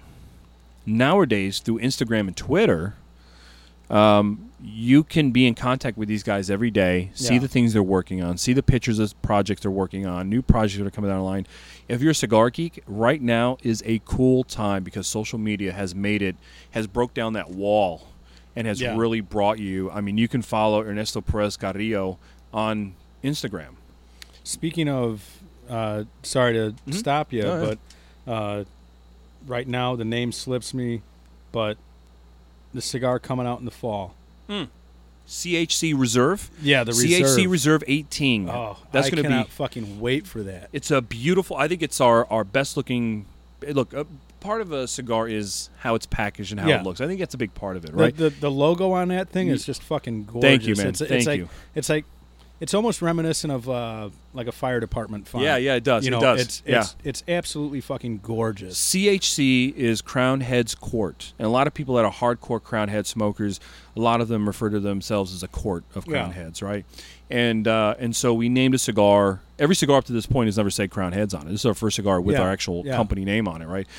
John always says that Crown Heads is the band, and each blend is an album, and so this, if you will, could be like, a self-titled album. I mean, this is something that we're very proud of. It's going to be a biannual release, so it'll come out in the fall of 18. It'll sell out sometime in 2019, and then we'll do a new one in 2020.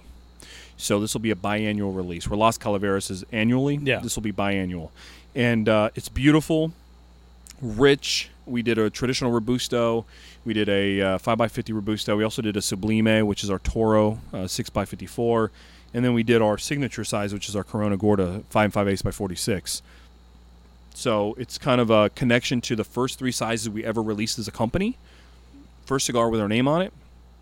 I think the packaging is probably the best looking packaging we've ever done. The band, the box, it just looks beautiful. And I think it's got to be the cherry on top of our blends. I think it's one of the best things that John has ever put together with Ernesto. I absolutely can't wait for it, man. That's make sure either 1101 or Karma gets them. Yeah, I believe they both have them on order. Yeah. So we're excited to get that cigar out there. When can we expect that? We're hoping the end of October. Yeah. End of October is what we're slating for it to launch. And so we're very excited about that cigar hitting the market. So you'll see it really hitting the end of October. By November, it'll be available in most premium U.S. tobacconists around the country. So you'll see that out there at that time. And then in November, we're going to be releasing another state exclusive. We already have the Tennessee Waltz. Oh, yeah? We have the Yellow Rose of Texas. That's all I can say, but we have a new state coming that we're going to release. And it'll be in the Midwest, and that's all I can say. No shit. Yep, but that'll be a new cigar that we're releasing as well. So keep your ear out for that. Awesome. Yep. So, all right. So back to the social media plugs. You went through Instagram. Is your Instagram the same as the Twitter? Yeah, my Twitter and Instagram's the same thing. I never understood when people have two different ones. I think it comes down to availability, but I mean, for me, it's always easy because I just do B. Stessel or. With this, I do the Herfcast. Twitter, I had to do the _Herfcast, whereas Instagram, the Herfcast, which I don't know how the hell somebody already had the Herfcast. Right. Whatever. Yeah. So, we're more active on Instagram and Twitter. You don't really see much of us too active on Facebook. Definitely more Instagram, Twitter. Yeah. So, well, dude, I can't tell you how much I appreciate you coming by. It's been an honor to have you hang out in the garage. Thank you for inviting me. Oh, absolutely. I love talking cigars. I love talking baseball. I love talking rum. So we hit on all three topics tonight. Yeah. So thank you for having me. And on behalf of John Huber and Mike Condor, Crown Heads, thank you for letting us talk, man. Oh, absolutely. So thanks a lot. Thank you. I've got Michael from Stogie Journal here with us. He's going to do a rundown of the Jericho Hill, correct? That's right, man. Thanks for having me back on the show. Absolutely. So since you had Crowned Heads on, I figured it would be fitting to do a Crowned Head cigar. This is an exclusive for the Herfcast and for Brian, so you won't find this one on our website. Now, are you going to, at a later date, put it on Stogie Journal? No, man. This one's going to be only here. I got some pictures that we can throw up on your site or something, but if we put this one on the site, I'll smoke it. Have to smoke another one and do it all over again. Oh, all right, man, that works. So I think we're going to try to make this a regular segment on the show. That's as long as you're good with that, then we'll see how this goes, and we'll try to do it probably pretty much the same. Just we'll get together via Hangouts or whatnot, and record the review. Yeah, sounds perfect, man.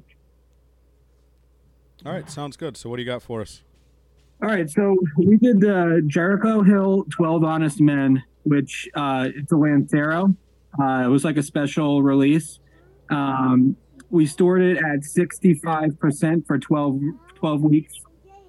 Cigar MSRP was $9.95, but I was looking on Holtz the other day. You can actually get these in a box of 12 for, I think it's $60. Breaks down to like $4 a stick. So really nice price on them. Smoke time was just a little over 2 hours, 2 hours and 10 minutes. Wrapper, Mexican San Andreas. Binder was Nicaragua. Filler was Nicaragua. Little bit longer than your traditional Lancero, 7.5 with a ring gauge of 38. Man, so that's just the quick facts right there. So when you're saying you went 2 hours with that smoke, I must be a fast smoker because it's been a long time since I've had a cigar that's lasted me 2 hours. But I'm notoriously slow, man. When I'm sitting around with a bunch of my buddies, they're on their second, and I might still be on my the beginning of my final third or the end of my second third. Which is probably a good thing for a reviewer, taking your time and making sure that you're getting all the flavors that you can. Exactly. If you're burning it too quick, you burn those oils too hot, you're going to miss out on a lot of the flavors that are in there. So it's probably not a bad thing. So I'll get into it now. Stogie Journal style, we have our initial reactions and then we break it down by thirds. So initial reactions, wrapper was really nice, really toothy. It had a really strong earthy smell. It almost put you on your ass when you were smelling it there. Like it was really in your face. Construction wise, nothing bad looking on the cigar. Little bit of a soft spot about an inch below the label towards the foot. But other than that, yeah, beautiful looking cigar, nice smell. So lit that sucker up on the first third. The initial puffs were super leathery and dry, and it was weird. It was a weird dryness. Like it wasn't dry in a bad way. A little hard to describe. Just sometimes you have a creamy and a sweet taste. There was none of that. This was dry. Like I don't know how to describe it further than that. But when you smoke it, you'll see. So the initial retro was a very mild bit of spice on there, and like it was a faint chocolate taste. You could almost compare it to like a dream of a chocolate taste. Like it was almost not even there. Going over to the draw was a little tight, but for a Lancero, it's expected, and it wasn't too bad, and it seemed like it was going to improve as it got down. So as I got down the first third, the chocolate taste starts to creep out more, but it's still really subtle. and the leather is also starting to build. Ash wise, ash fell off about an inch and a half, but it held well until there. I think I like twitched or something, and it caused it to fall off Yeah, because it held on strong the rest of the way. I think an inch and a half for a cigar that size is still pretty Oh yeah, pretty decent. yeah. The construction on this thing was great. You know, a lot of Lanceros have a lot of issues, and this one, besides that little bit of tightness in the beginning, there's nothing else. And that soft spot, there was nothing else wrong with it. Right on. Second third. So the second third, this cigar did a big switch. Second third gets a lot more intense. So I would have said the first third was like medium bodied.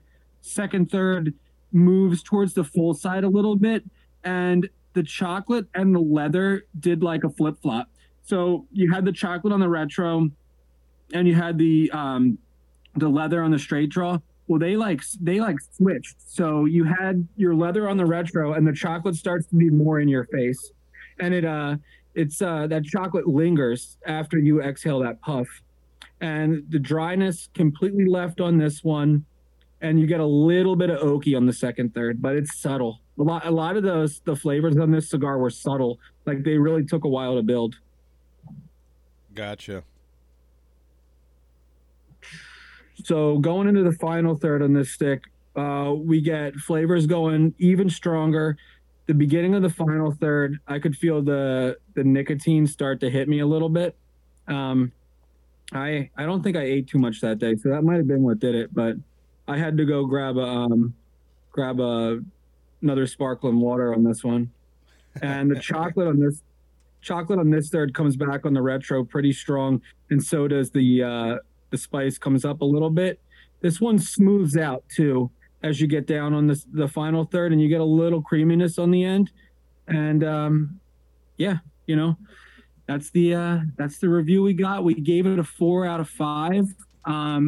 You know, across the board, we thought the construction was good, flavors were right, and you know, that second third, it did such a flip flop. The complexity was nice in there too. That's good. So yeah, I mean, 4 out of 5 is definitely a good score. Yeah. You know, I mean, that's one thing about, like, you know, looking at internet reviews and whatnot. You know, it's either 1 star or 5 star, but you get the most truth out of the you know, 2s, 3s, and 4s. You know, that's generally when you're going to get the best review on a product online. But I mean, obviously, it's not. You know, a 5 out of 5 would be a perfect cigar. So yeah, so we don't have a 5 out of 5. No, we got a lot of 4.5s out of 5 on there. We break down. We do halves and whole numbers. So I forget. You know, the other thing I think. Hold on, I'm gonna Google my own site here. So, with that being said, can you let everyone know, like, kind of how your site is as well, about, you know, how you have, well, obviously this won't be on Stogie Journal, but your normal reviews on Stogie Journal, you also have an option so that the visitor can leave their own personal review on the same cigar, correct?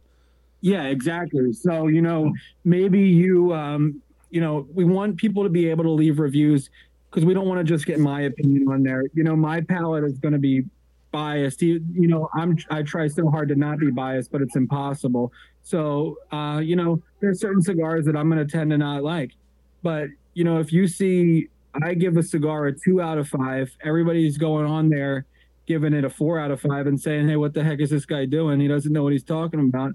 You know, maybe I had bias on there, or I got bad samples. Yeah, that's all we got for it. Jericho Hill, 12 Honest Men, Lancero. It was a really good stick. And, you know, another thing that you can't beat is if you can get these for, you know, I don't know how you get a better $4 stick. You know, I know the MSRP is $9.95, but I'm telling you, you can get them online for $4 a pop. So yeah, and that's crazy, you know.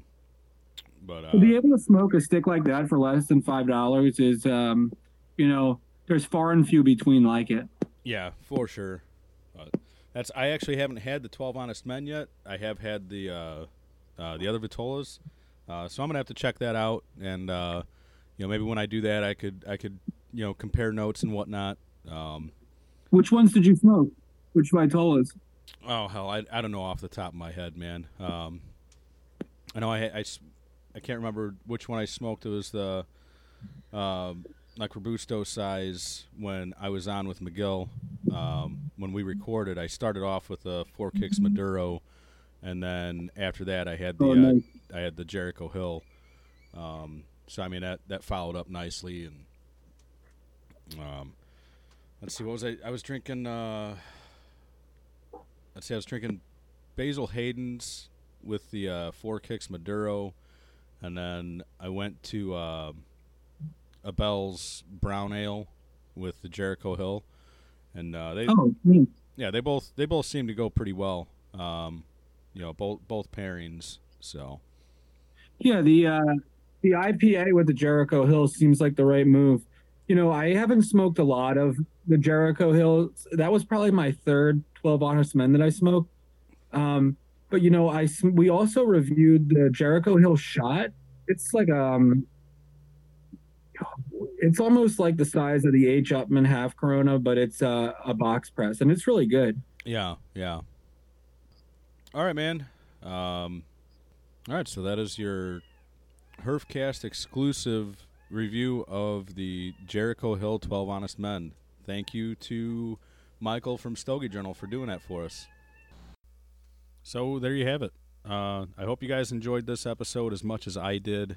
Again, any questions, comments, ideas, anything I could improve on, email me, brian@theherfcast.com. Check out the website, theherfcast.com, and you could join the CRA. You could buy some flatbed cigars. You could support my Patreon. If you haven't done it yet, check out Crowned Head Cigars. They are fantastic cigars. Like I've said many times, I've never had a bad experience with them. They really do put out an amazing product. Check out Miguel and the Crowned Heads on all the social media stuff. And coming up here pretty soon, I'm still playing around with that Govee hygrometer thermometer.